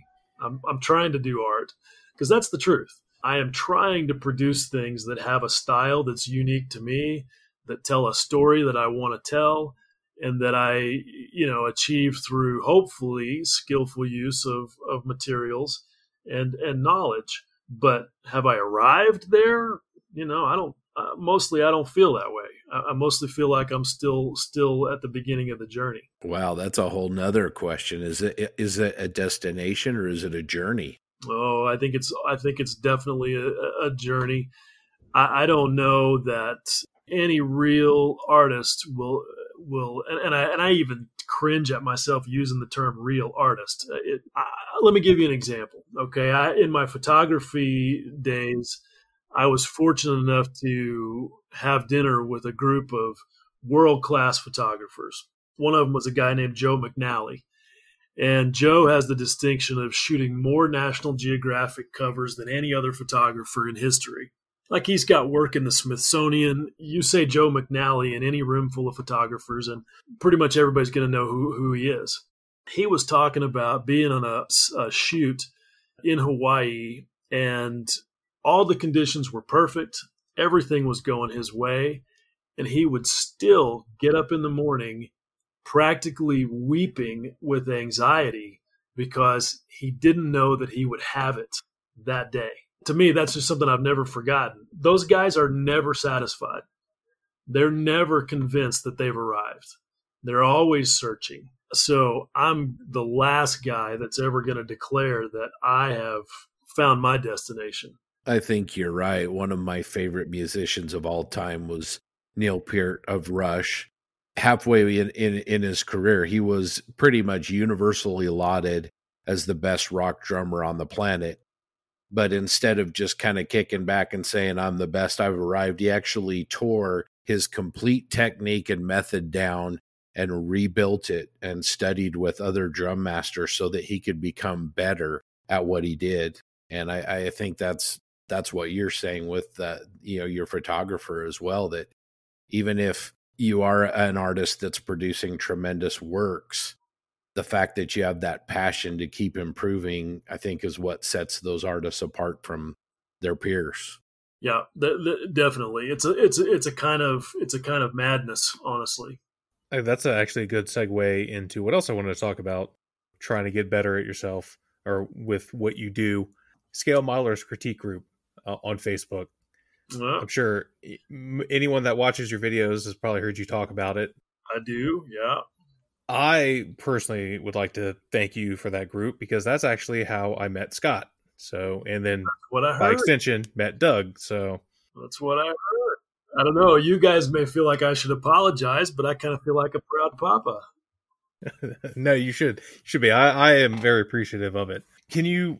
Let's talk about that a little bit. Like, where did the idea spring from, and really, how did you get that ball rolling? Well, it was a joke. Honestly, it was a little bit of a joke between Matt and myself and Jim. The three of us, we're kind of like Facebook private messenger buddies and constantly kind of chatting amongst ourselves. And we were grumbling about the fact that pretty much every Facebook group kind of disallowed any sort of honest feedback. Like there are groups that specifically say, hey, don't give any feedback, don't give any critique. And what they really mean is negative critique unless it's asked for. And that's fine. Those groups run that's how they choose to run their show, and that's totally cool. But we wanted a place that was a little less cushioned. Maybe that's the right word. I don't know. Because like I, in particular, I just am wired to want feedback. And I don't care if it's bad. Good or bad. Obviously good. We all love getting positive reviews, but what we recognize is that that's not the way to growth. If you're just constantly being told that you're doing great, what incentive do you have to work harder or learn more? So anyway, we just wanted a place that was a little bit different. We wanted a place where it was like, okay, this is the deal. Let's be honest. Let's be open about what we want to learn and what we're looking at. So the idea came up in that conversation that we should call it the Your Scale Model Sucks group. after a good chuckle, I was like, yeah, I don't really think that's going to work. And we ended up with what we did. The rest, as they say, is history, I suppose. We've been through some growing pains and that sort of thing, but I honestly can say for on behalf of both Matt and myself and the other three guys that help us run it, that we are very proud of where that thing has ended up. So why do you think honest feedback is so controversial? And, I've seen it bandied about that, it's because the younger generation is too sensitive, but yet it's always some old guy raging about how people are mean to him and doesn't say his, frankly, not good model is the best thing ever. Yeah, this is not a battle that's drawn along age lines as far as I can tell. We've had, he has not been in there in a long time. We miss him. We had a kiddo in there named Colin Arthurs back in the early days who was 14 when we found him. We found him on some forum, and we just recognized that he was super enthusiastic and he was really trying hard and pushing to include the most detail possible in every one of his projects. And we actively recruited him.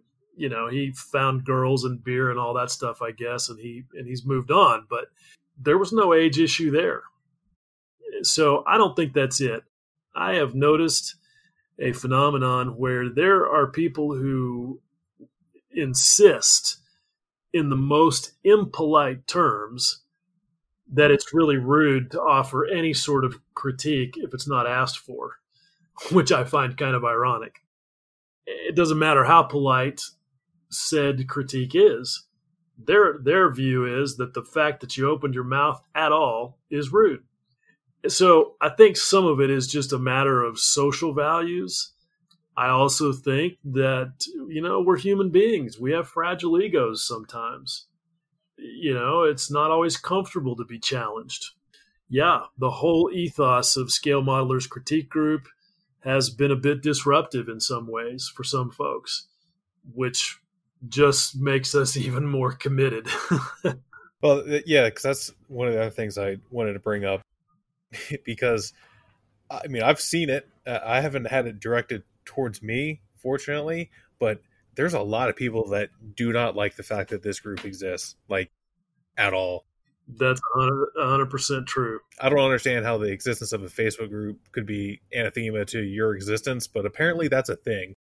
There are some haters out there for sure who definitely feel that way. And honestly, it's a consistent source of amusement for us.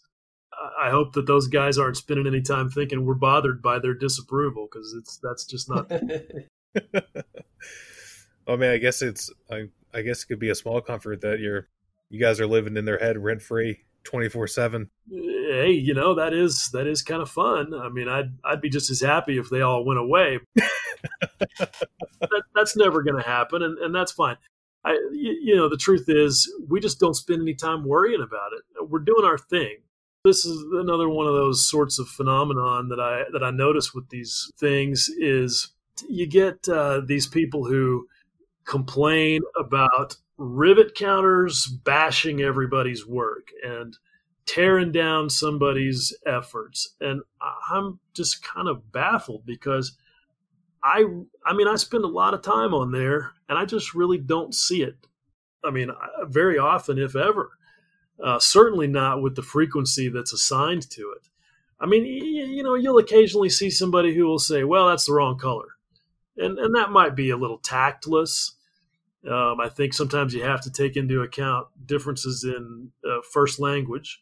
But I just generally don't see the bullying and the meanness and the rudeness that's ascribed to these so-called monsters of rivet counting. I just think that we know that there's lots of model makers who just want to build casually. They want to just put something on their shelf that looks neat, that represents their favorite airplane or car or whatever. And that's totally cool. Nobody should judge that. Nobody has the right to judge why or how you choose to pursue your pastimes. But there's also this sort of subset who are like militantly against trying to be better. we get called elitists all the time as the guys who run SMCG. And and in some places you'll find there's almost this assumption that if you're even a member of it, that you're some kind of an elitist. You guys have spent enough time in there to know that that's just silly. We just don't care. We're too busy trying to learn how to do stuff. There's definitely a lot of truth to that. I mean, first of all, when somebody gets out of line, you or the mods are really, really quick to put an end to it. And that includes putting them on sleep for a couple of days or whatever is required.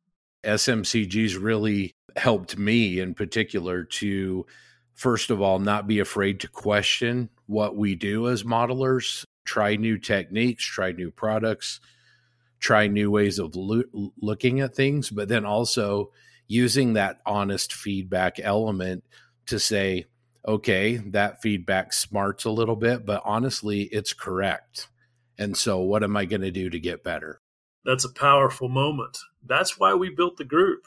We wanted a safe space for those of us who are just a little crazier, who are just a little more obsessed. And I feel like we've done that pretty effectively. I mean, we haven't been perfect. We've had our missteps, and all I can say is that we've tried to at least be consistent and fair, recognizing that it's not the group for everybody. I mean, we've been pretty static at something like 11,000 members for a long time, where other groups have grown to 30, 40, 50,000, and we're totally okay with that. I honestly never expected the thing to grow beyond a few hundred. 11,000 is still a little shocking to me. But we always were firm that quality was way more important than quantity for us. Scott, you kind of touched on what I was going to bring up about how the honest feedback loop, I guess, for lack of a better term, has changed your approach to modeling. Because I know it's made me better personally, for what it's worth, I guess, since I joined. Do you feel like it's done that for you too, Will? Oh, yeah. I mean, my secret agenda was, hey, if we could, get a group full of craftsmen who aren't afraid to give honest feedback, I can get them to check my pictures all the time and tell me when I'm screwing up. So, it's definitely improved my game. I mean, there's been a number of times where I've thrown something out there because it's just part of my process. I'm constantly taking iPhone pictures at my bench and posting them up there. I do that so that I can get a different look at my own photos, because then I go look at them on a big screen and see things that I didn't see when I looked at them on my phone. But I know that I've got a bunch of guys in there looking at them who aren't afraid to say, yo, dude, what were you thinking? Well, and I think in order to get the most out of the group too, Will, it isn't just receiving feedback, it's actually giving feedback. And it's giving feedback that you've invested some intelligent thought into that makes that group so valuable. I think that makes you a better modeler, but also maybe a better human too. I absolutely agree, because giving good feedback it takes energy, it takes time, and it takes energy. And if you can't think through why you're saying the thing you're saying about somebody else's work, then chances are you're not thinking about it in terms of your own work. So that's why they call it a feedback loop, I guess. It helps everybody involved. It helps you, it helps the receiver, and it helps all of the people who are witnessing it. I think it's invaluable, and I'm grateful, for all of the feedback that I've gotten. There have been a number of times when those guys in there have saved me from embarrassing myself, and I'm grateful for that. Your YouTube channel, which actually is, if I recall, how I found SMCG. You had mentioned it in your video, and I found you randomly on YouTube, since my words aren't working today. You've been on YouTube since 2011, correct? No, I think my first YouTube video was 2014. Yeah, that has to be right. Been at it about 6 years. Yeah. Yeah, I don't know what's up with that. I mean, I may have had a YouTube account since 2011, but I didn't make a video about scale modeling. I know why it's 2011. I know why. Because I had some videos in there regarding my journey through spinal cord injury. Those were on there way before my first scale modeling video. That's the deal. My first scale modeling video was about almost exactly 6 years ago now. So your videos are interesting. I personally really enjoy them.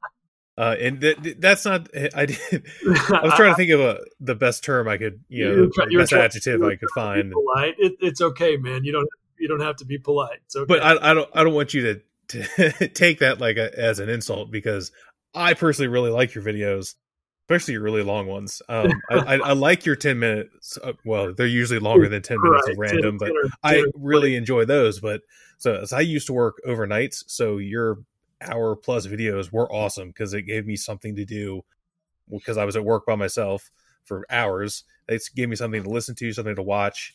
Is that just how you feel like you should do it, or is there something like, are you aiming to make long videos? Because when we talked to Martin, he was like, short videos usually perform better, because he's really concerned about the analytics, which I know a lot of some other YouTubers I follow outside of this hobby and within the hobby also talk about their analytics. Yeah.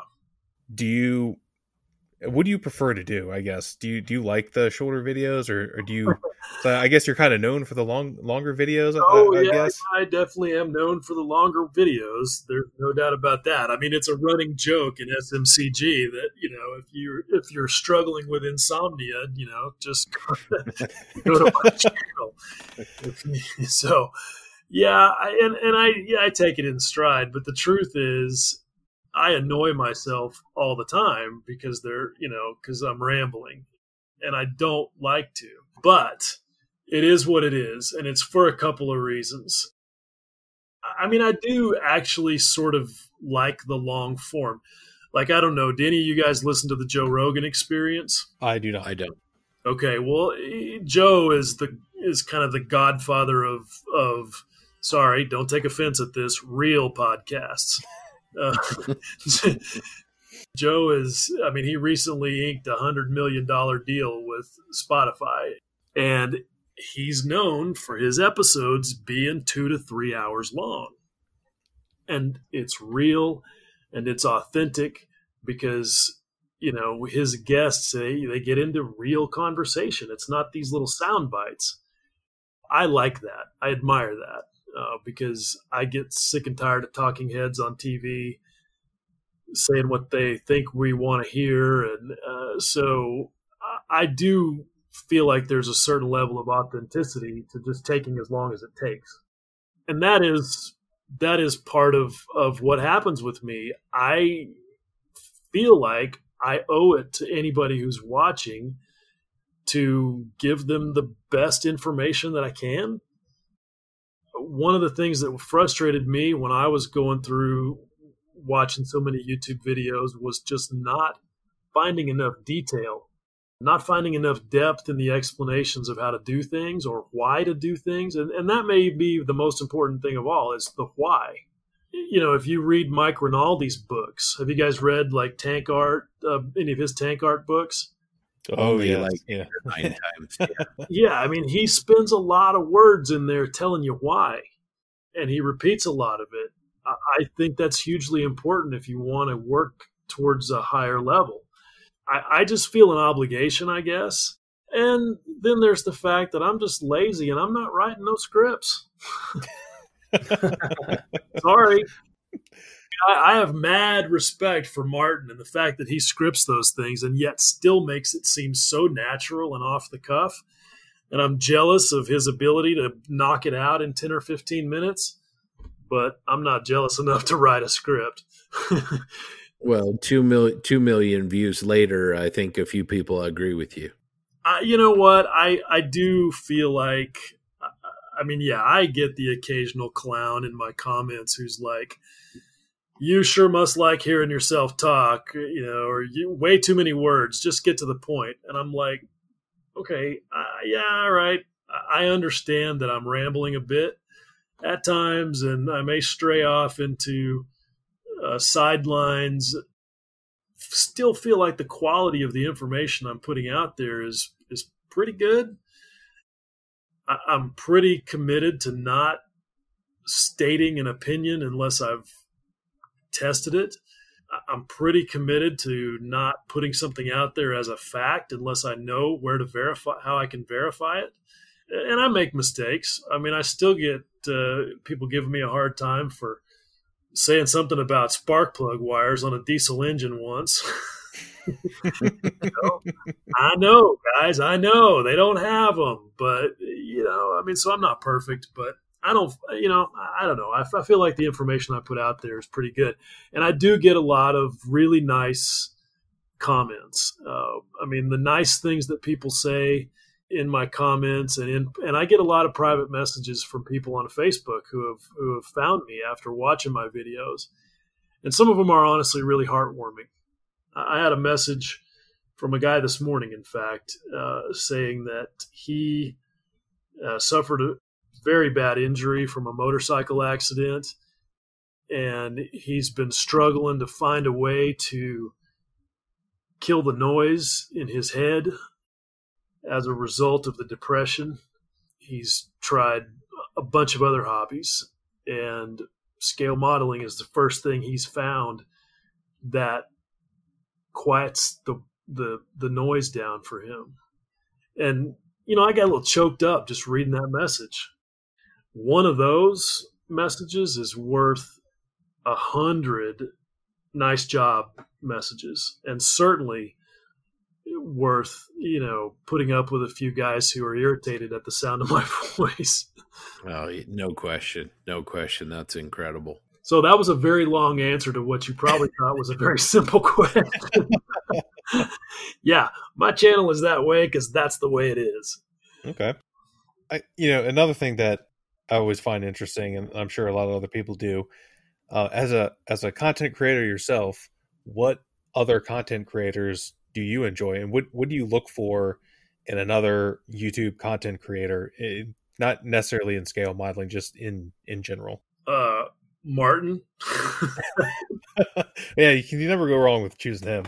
I mean, I'm an unabashed fanboy. I mean, because look, he's just a cool guy, and he keeps it real, and he throws in these little funny things that come out with his Czech accent, like Cash Money or my friends. I laugh every single time. But on a purely technical level, he's just doing it right. I mean, his explanations are really good. He talks about why he's doing what he's doing at least as much as what he's doing. And his close-ups, this is the thing that frustrates me more than anything with almost all of these YouTube guys in scale modeling, is the close-ups are just not close. What we do is just by its very nature a close-up thing, and if you can't see the work happening at a really magnified range, for me anyway, it's almost not worth watching. So he's just doing everything right. I watch Alex Steele a lot. Are you guys familiar with him? He's great. Yeah, he is. He's great, and he's a fellow madman. I mean, you guys have all seen the episodes where he's like, he's done something that looks amazing, right? And he's like, nope, gonna redo that because of this little scratch right here. And he's got no fear. He's like, I'm just like, okay, I just hope to have that kind of intestinal fortitude when I'm evaluating my own work. So I like him a lot. I watch Adam Savage tested quite a bit. Another good one. Yep. Yeah, I mean, he occasionally does something that really kind of hits closer to home with us.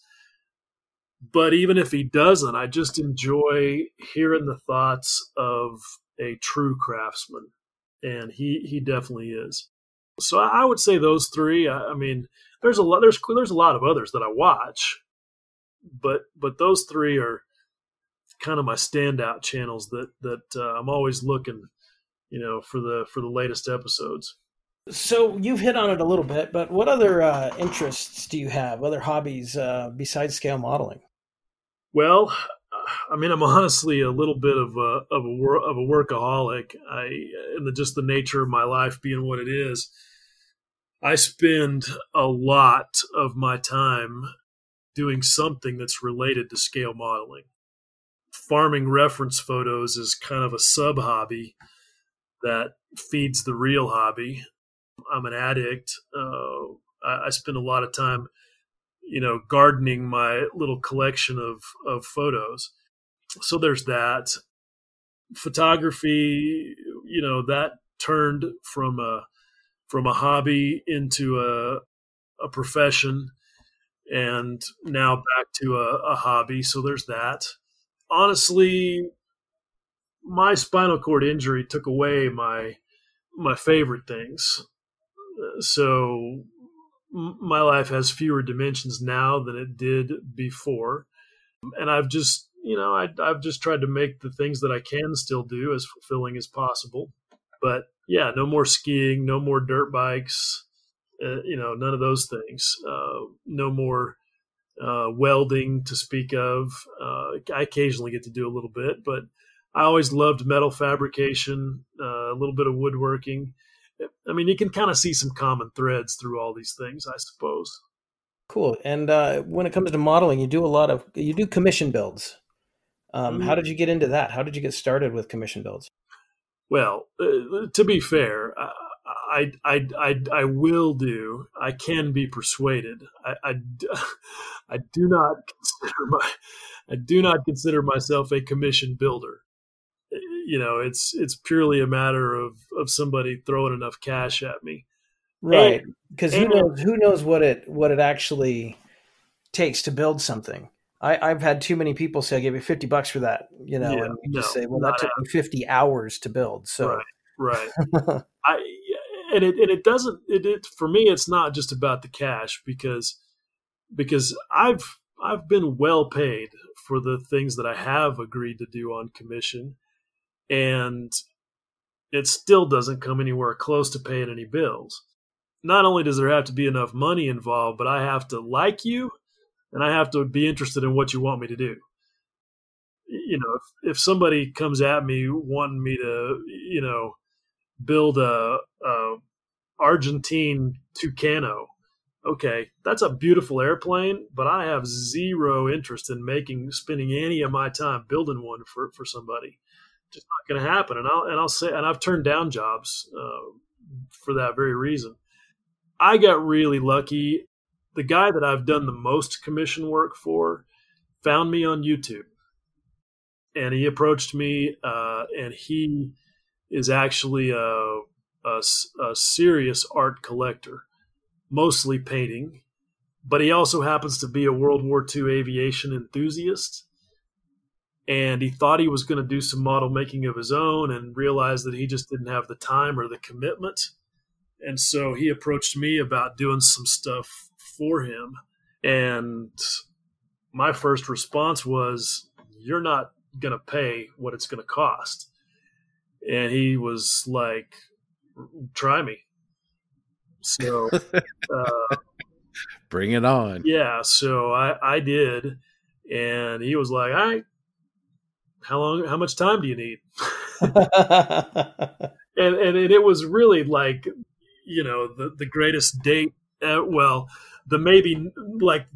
blind date turning into a really sweet relationship, because he and I ended up being friends, and he never badgered me about how long it was going to take. He said, I don't care. I just want the best that you know how to do. And when I wanted to do something a little bit outside the lines, he would always listen to me. And if I could sell him on why I thought it had artistic merit, he'd be like, go for it, And he recognized the value of my time and my efforts, and he had no problem paying for it. So yeah, it was. I haven't done anything for him for a while, but it was very rewarding. Cool. Is there any specific one that you've done that you that stands out to you that you are most fond of? Yeah, I did. You guys might remember the Spitfire that I built, the Tamiya 132nd Spitfire that I built. I guess I finished it. I finished it last year, I think. Last winter. That's that one, because he has a huge love affair with Spitfires, and he had been talking to me for a long time about doing a Spitfire. He and I spent a lot of time figuring out what was going to be representative of what he wanted, while still staying within my style and allowing me to do and express my own vision for it, even down to putting the LOL call letters on it. That was a little bit of a sales job on my part, but he loved the joke. He got the historic pun, and so we did it. And so, yeah, that's pretty much got. It's going to be tough for anything to supplant that one as my favorite. I'm sure you talk about this on your channel and stuff. Do you have any models that you built just for yourself that you would love to build more of, or do you tend to want to build one of each and just build as many as you can? Yeah, that I struggle with that, because for me, each project is a journey. It's a journey that starts with a specific destination in mind, if that makes sense. Mm-hmm. Like, I typically have pictures in my head of what I want the thing to look like before I even open the box. And I pour so much of myself into it that usually by the time I'm done, I'm like, never again. Having said that, somehow I've built like half a dozen Spitfires. I love the things. They're certainly one of my favorite planes, but I would never have calculated that I would end up building, as a percentage, more Spitfires than anything else I've built. Because I'm not one of those guys who's like, oh, I just love Mustangs so much, I'm going to build nothing but Mustangs. But I kind of could, because there's so many of them that are so interesting. So there's that side. But then there's been some other projects I've done that I just really, really loved, that I just don't feel like I could do again. Like, they were just unique enough within the range of what I do that I wouldn't even want to try to do it again. So I don't know if that makes sense or not. No, that makes sense. I am very fond of Star Wars. It's my thing. And I build a lot of Bandai stuff. Yeah. There are some of those kits that I've built multiples of and will build more of, the ATST and the Y-Wing in particular. And Right. There's others that I've built and I loved them, but I just don't feel any interest in doing more. Yeah, I can relate, because, I love the Star Wars stuff too. I've never built any of it, but my sci-fi thing has been the Maschinenkrieger stuff. The Falca, the Griffin.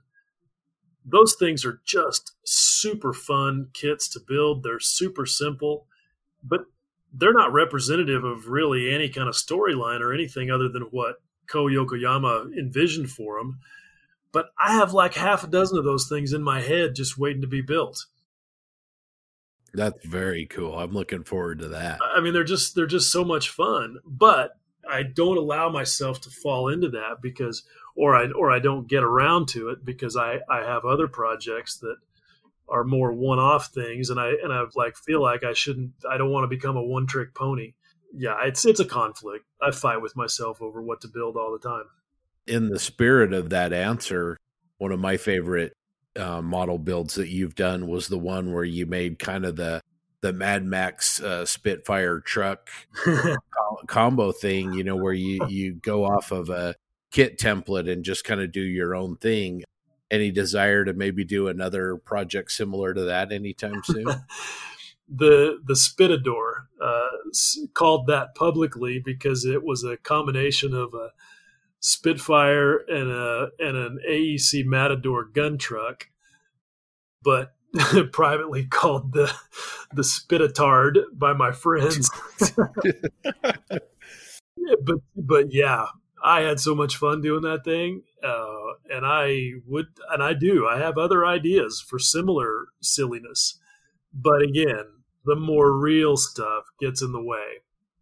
And I get so knee deep in, like I'm building a P40 right now, and I'm just all about P40s and P40 reference photos and 3D printing parts for it. And I get sucked down the rabbit hole way far, and it's hard for me to,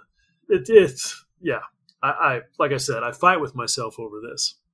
Will, I just want to thank you again for being on with us. This has been an amazing conversation, getting kind of deep into your mind and your thoughts. It's pretty awesome. And it's a pretty scary place.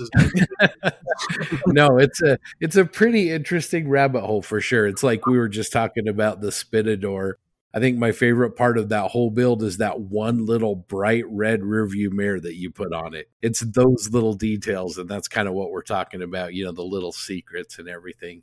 I like those incongruities, I think is the right word. Those little Easter egg kind of things. Those are one of my favorite things to do. I understand you've kind of gotten into some tool design a little bit. When you were on with the On the Bench guys, they were talking about like a jig that you had designed and kind of sent to them. Can you talk about that a little bit?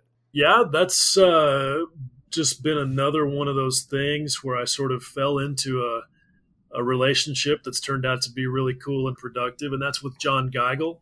You guys have seen his name around. He owns Masterpiece Models, which is up in Vancouver, Washington. And John is he's an OG industrial model maker. Like he posts some pictures of stuff they're doing in their shop sometimes that, like they're building quarter scale replicas of the Hubble telescope that gets hung in a museum, that kind of model making. Anyway, somehow he and I became buddies, and he's always after me with new ideas. And sometimes I have to be like, dude, no. That's not calm down. That's, I get why you think it's cool, but we'll brainstorm. And so we've come up with some different things, and that jig, which is called the Benchmate, came about because I had bought and what we're talking about is a fixture for aircraft modelers mostly that, lets you attach the model to the fixture so that you can do whatever kind of operations you need to do to it without actually handling the model. You handle the fixture instead. And I had one of those that was made out of laser cut plywood, and it was fine, but I had frustrations with it.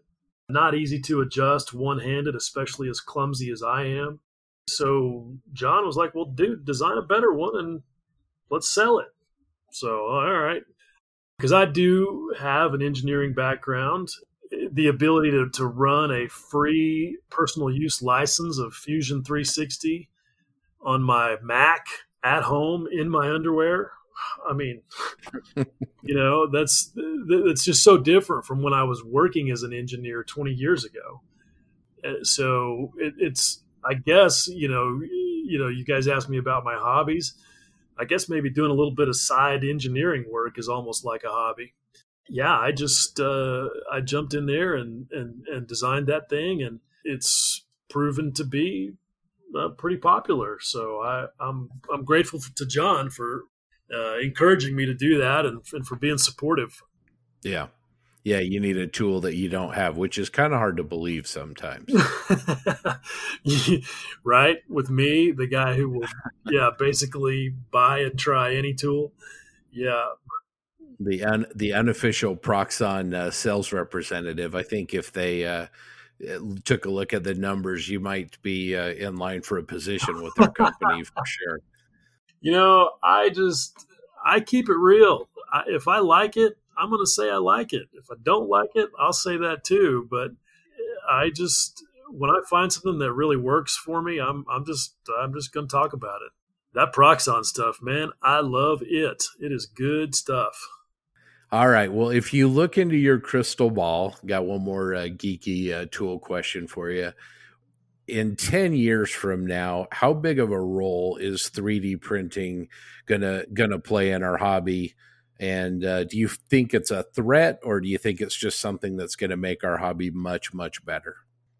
Very cool question. And it's it's kind of funny because 5 years ago, I could frequently be found to say things like, yeah, it's just not any good for what we're doing, and it's not likely to be any good anytime soon, and all kinds of other silly things that obviously have proven not to be true. And I've never been more happy to be wrong about something. What a lot of people don't know is that I kind of grew up in 3D printing because that's what I went to grad school on. I was working as an intern, as an engineering intern, getting ready to go to grad school for my master's in mechanical engineering. And I came across an article in a magazine about 3D systems and stereolithography. And I just instantly was like, that's what I want to do. And this was 25 years ago. My first job after grad school actually was with a company that at the time was on the bleeding edge of 3D printing. So I've been attached to it a little bit, at least, for a long time. I have seen it, especially in the last 5 years, make this amazing transmogrification into a consumer thing.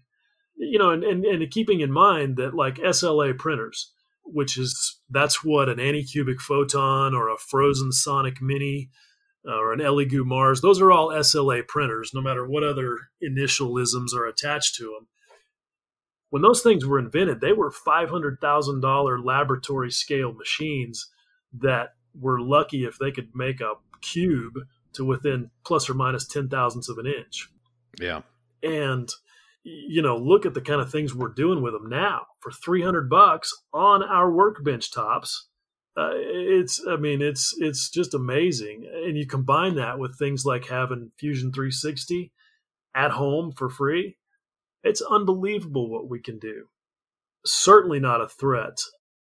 It's opening up a whole other layer of scale modeling for guys that want to pursue that I think is just super cool and a lot of fun. And I'm really proud that SMCG is kind of becoming a repository of users and knowledge for that particular thread. We got a bunch of guys in there who have machines and are doing amazing things with them. I think it's all positive. Now, having said all that, do I think that it's going to, in 10 years' time, or in any number of years' time, take the place of an injection molded kit? Because that's the real question, right? Yep. And I still say unequivocally no, until we're at the point where we're pushing materials around at the molecular level. Because that's the only way we're ever going to get to where we can build a steel injection mold or even an aluminum injection mold with a 3D printer that will produce the resolution and surface finish that a traditionally built injection mold will. I mean, you guys have seen the photos that show up in SMCG of even the very best parts that we're able to produce. Like my P40 seat is a great example, right?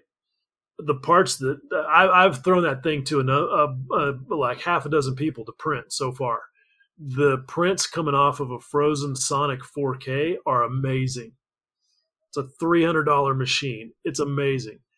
But the prints coming off of a Form 3, which is a $3,500 machine, are more amazinger. Yeah. But even as amazinger as they are, still nothing like what you would get off of a diamond polished steel injection mold. And it just can't be because of the nature of the technology. No matter how thin the layers are, no matter how tight the resolution is, it doesn't matter if it's 4K or 8K or whatever, you're still approximating surfaces with little squares, so to speak. Yeah, I think the way that I feel about it, I couldn't agree with you more. I think, does it augment and replace maybe photo etch in a lot of different places? Absolutely. Yeah, absolutely. But are you going to print a fuselage out of it and replace your Tamiya Spitfire fuselage with it? I don't know, because not only do you have resolution issues, but you have material stability issues. There's that. Yeah, a lot of people overlook that. I mean, polystyrene kits are a thing for a reason, and that's very fundamental. And that is the fact that polystyrene is a polymer material that responds to solvent glue. If it was not for that key characteristic, I don't think we'd have a scale model industry. I mean, not the way we know it. Kind of like how, if it were not for a couple of very specific atomic positions, we wouldn't have an airline industry because aluminum wouldn't exist. Yeah. You're just that close, and people kind of take for granted that the materials do exactly what we need them to do, but we're just kind of lucky in that respect. Thermosetting resins, as you guys know, because now you got to super glue them. They don't melt. It's a whole different deal. So now it's not going to replace injection molding anytime soon, but what it does do is give all of us the freedom to create basically anything we want to, any way we want to. So if you're unsatisfied with the photo etch version or the currently available cast resin version, well, make your own. I think it's interesting the point that you made about SMCG kind of being a little bit more open to it and embracing it. I think, printing your own custom pieces and parts is maybe in a 3-dimensional way the same as custom making a color to airbrush on your model. Again, that kind of comes back to the art question, right? Yeah, it's a very similar thing. Again, you're taking your knowledge and your skills and using them in a specific way to produce a certain vision. I wanted the seat in my little 1/32 scale P40 to be as realistic as possible because we like that. That produces an emotional response. And I just didn't feel like the other options that were available were going to produce that response. So made my own. It's a fascinating technology. And like you said, it seems like the availability of benchtop machines is going to be such that I think a lot of us, if not all of us at some point, will have one. Yeah, the only thing that a lot of people don't really glimmer to is the printer does you no good if you don't have a database. And the only way to get the database is to either have somebody sell it to you or give it to you so that you have a file to print. And if the thing that you want exists already as a file that somebody made, then great. But if it doesn't, you have to create the database yourself. As we sort of expose more of what it takes to do even simple designs using something like Fusion 360, some guys are realizing, okay, there's more to this than it would have first appeared. But if you're willing to get in there, I mean, it's unlimited. Yeah. Well, Will, a lot of our listeners are, they're familiar with your modeling. They're familiar with your social media content. But maybe what a lot of our listeners may not know is something you kind of had alluded to earlier. And that's that you've had a pretty serious obstacle to overcome in your life. In 2009, you had an accident that initially left you paralyzed from the neck down. And I was hoping maybe you could talk to us and maybe talk about the sacrifices that it took to get you from that accident to where you are today and what what you're able to create in light of what we've been talking about. Well, I have to make one correction there because I'm an Ayn Rand fan. Don't make any political assumptions based on that, but one of her core philosophies is that if you wanted to do it, it was not a sacrifice. And trust me when I say I wanted to recover from having a spinal cord injury. So none of the hardships that I went through, none of the effort, none of the pain, none of that was a sacrifice. That was just what had to be done for me to stand any chance of not being stuck in a wheelchair for the rest of my life. Because that's what I was faced with. I was fortunate to never get told that I would never walk again. But I'll always wonder if they didn't tell me that because they thought it was true or because they thought I would shoot myself if they did. It's been a hard thing. It's certainly not the life I would have chosen, but I have just attempted to carry it with perseverance and dignity, I suppose. Well, one of the things I've always admired about you is that it doesn't seem like in your life that when people tell you you can't do something that you readily accept that. Yeah, I've never really ever been very interested in that assessment. That has nothing to do with me having suffered a spinal cord injury. That's just my nature. I've learned that sometimes those folks are right, but I had to find out for myself. And what's tremendous is you have the challenges that you have, and you have difficulties with your hands that most of us take for granted, but yet you make beautiful miniature tiny little things in spite of those difficulties. And more than the work that you produce, to me, that's almost something that I admire you more for than maybe your creativity, but the way that you're executing that creativity with those challenges.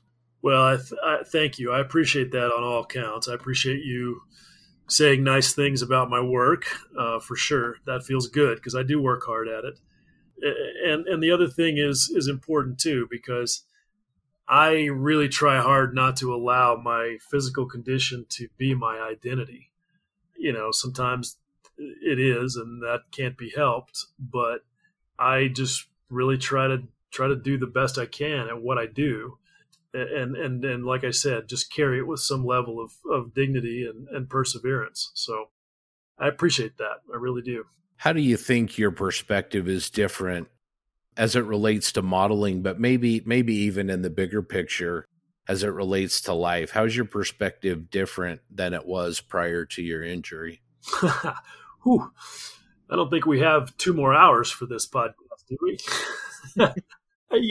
Honestly, I don't know. I mean, it's a really good question. It really is. I mean, as far as modeling goes, I don't know that my injury has affected my perspective at all. I think I approach the model making thing the same way I approach pretty much everything I do. I'm just a little crazy. I'm obsessive. I wake up at 4:00 in the morning trying to figure out how I'm going to thread that cable through, the firewall of the model airplane I'm working on and make it connect to the right spot on the engine. Like, I can't help that. It just happens. I'm just kind of along for the ride that my brain takes me on. So I don't know that the injury really affected that. It gave me more time to pursue it. Because I built models when I was a kid, like a lot of us. And I left it behind for girls and beer and motorcycles, like a lot of us did. And I didn't come back to it until after my injury, because my occupational therapist kept making me, put a dozen marbles in a cup and repeat every day. And I was like, come on, I understand why you have to do those things, but I told her one day that I thought I should buy a model airplane kit because that would be really good for my fine motor skills. She was kind of like, yeah, right. You go, champ. Get on with your bad self. So I did. And that first model airplane took me 3 years of off and on work. So the persistence, the desire to pursue it, that's all always been there. But I don't know that I would have ever come back to scale modeling had it not been for the injury. I mean, I would occasionally, if I was in a bookstore, I'd pick up a copy of a model airplane magazine and flip through it and think, wow, that'd be pretty cool to do that again. But I don't know that I ever would have. So I guess maybe you could say that the injury in a way is responsible for me being here in the first place. Don't mistake that for being grateful, because I would trade everything that I've gained through scale modeling for not having had to go through the injury. Yeah, of course. But it's where I am, and I feel like I've made the best of it. As far as life in general goes, man, that's a way bigger question. There's parts of me that are the same as they always were, and I'm grateful for those, because some of those are what got me through it. I've always been a bit hard-headed and tenacious. My friends say I'm the most tenacious person they've ever met. And if that were not true, I don't know that I would be walking. I don't know that I would be able to sit through the pain sometimes of threading that cable through the firewall of the model airplane, because there are times when it just hurts, man. So, some of that's always been there. I think that it has made me maybe a little more tuned in to the things that people are going through in life. Because you can't spend 3 months in a hospital full of people who have had spinal cord injuries and traumatic brain injuries and leave that place the same as you went in, unless you just don't have any humanity. Yeah, for sure. So, maybe a little bit on the perspective side, but it also has made me even less sympathetic than I ever was, because I am certainly not the worst off of people. And I saw folks who were in worse shape than me trying a lot harder. And so I don't have a lot of room for people's excuses, honestly. Yeah, that's completely understandable. Look, there's always those kind of things that are going to make us not want to get out of bed on any given day, but it's a choice. I just feel like that we all have to decide. We all have to decide how much of life we want to live. And well, anyway, I'm going to start rambling. You got me to do it. I'm annoying myself and probably everybody else. So no, not at all. Well, let me ask you one last question to kind of wrap this up. If there is a listener out there who is interested in hobbies, because heaven knows, God bless them if they've come here by mistake to listen to this podcast. But if there's somebody out there who has a physical or mental challenge ahead of them, what would you say to them as far as taking that dive into hobbies and seeing what they can do? What would you say based on your experience? I would say do it. I would say absolutely do it, and be objective about what your challenges are, and do whatever you have to do to work around those.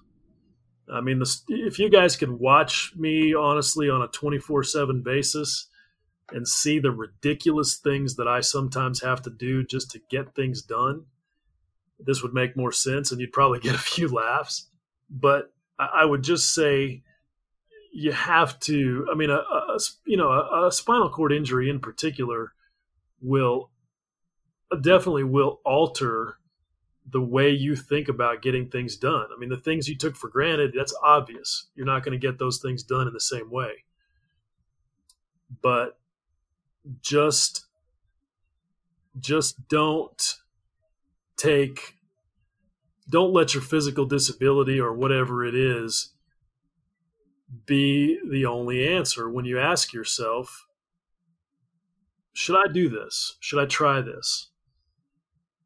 Because chances are, if you're thinking about it in the same terms that you did when you were without a disability, it'll stop you. But if you think about it in the context of, okay, I do have a disability. What are my weaknesses? What can I do? And how can I work my way around this problem? That you may find a way to something that you didn't think you could achieve. I mean, that's basically my whole journey into scale modeling from that first one that I built that took me 3 years. I just kept inventing ways to get stuff done. That's tremendous. Well, thank you so much, Will.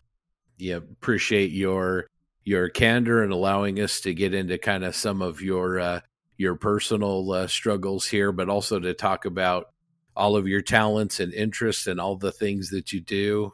It's obvious that you're not bored and sitting around waiting for the next TV episode to drop. You're a hardworking guy and just a tremendous insight today. So thank you so much. Well, thank you guys for having me on. I mean, it's flattering. I appreciate the opportunity to speak some of my own truth, and I'm stoked that there are people who find value in it.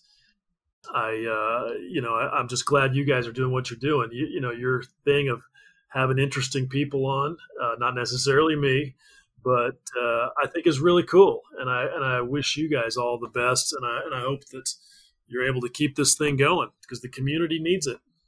Well, thank you so much. You and I have talked privately about sort of the madness of having a podcast about a visual medium, but we've really enjoyed it, and conversations like this have made it just really tremendously rewarding. Anyway, thanks again for coming on, and love to have you back sometime. This has been a lot of fun. All right. Thank you.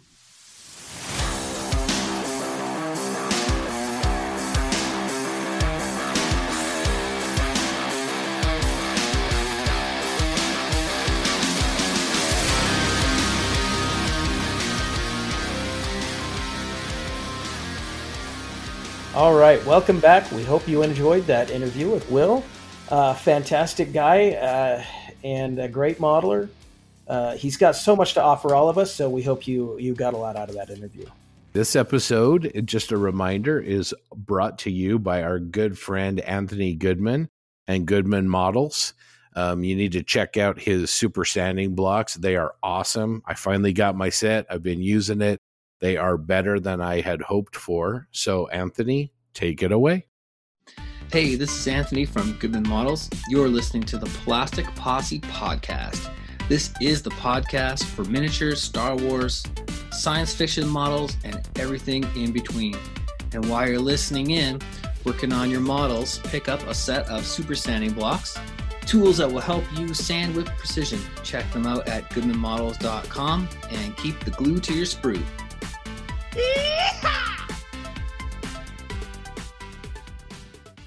Thanks, Anthony. We'd like to remind you guys to listen to the other scale modeling podcasts out there.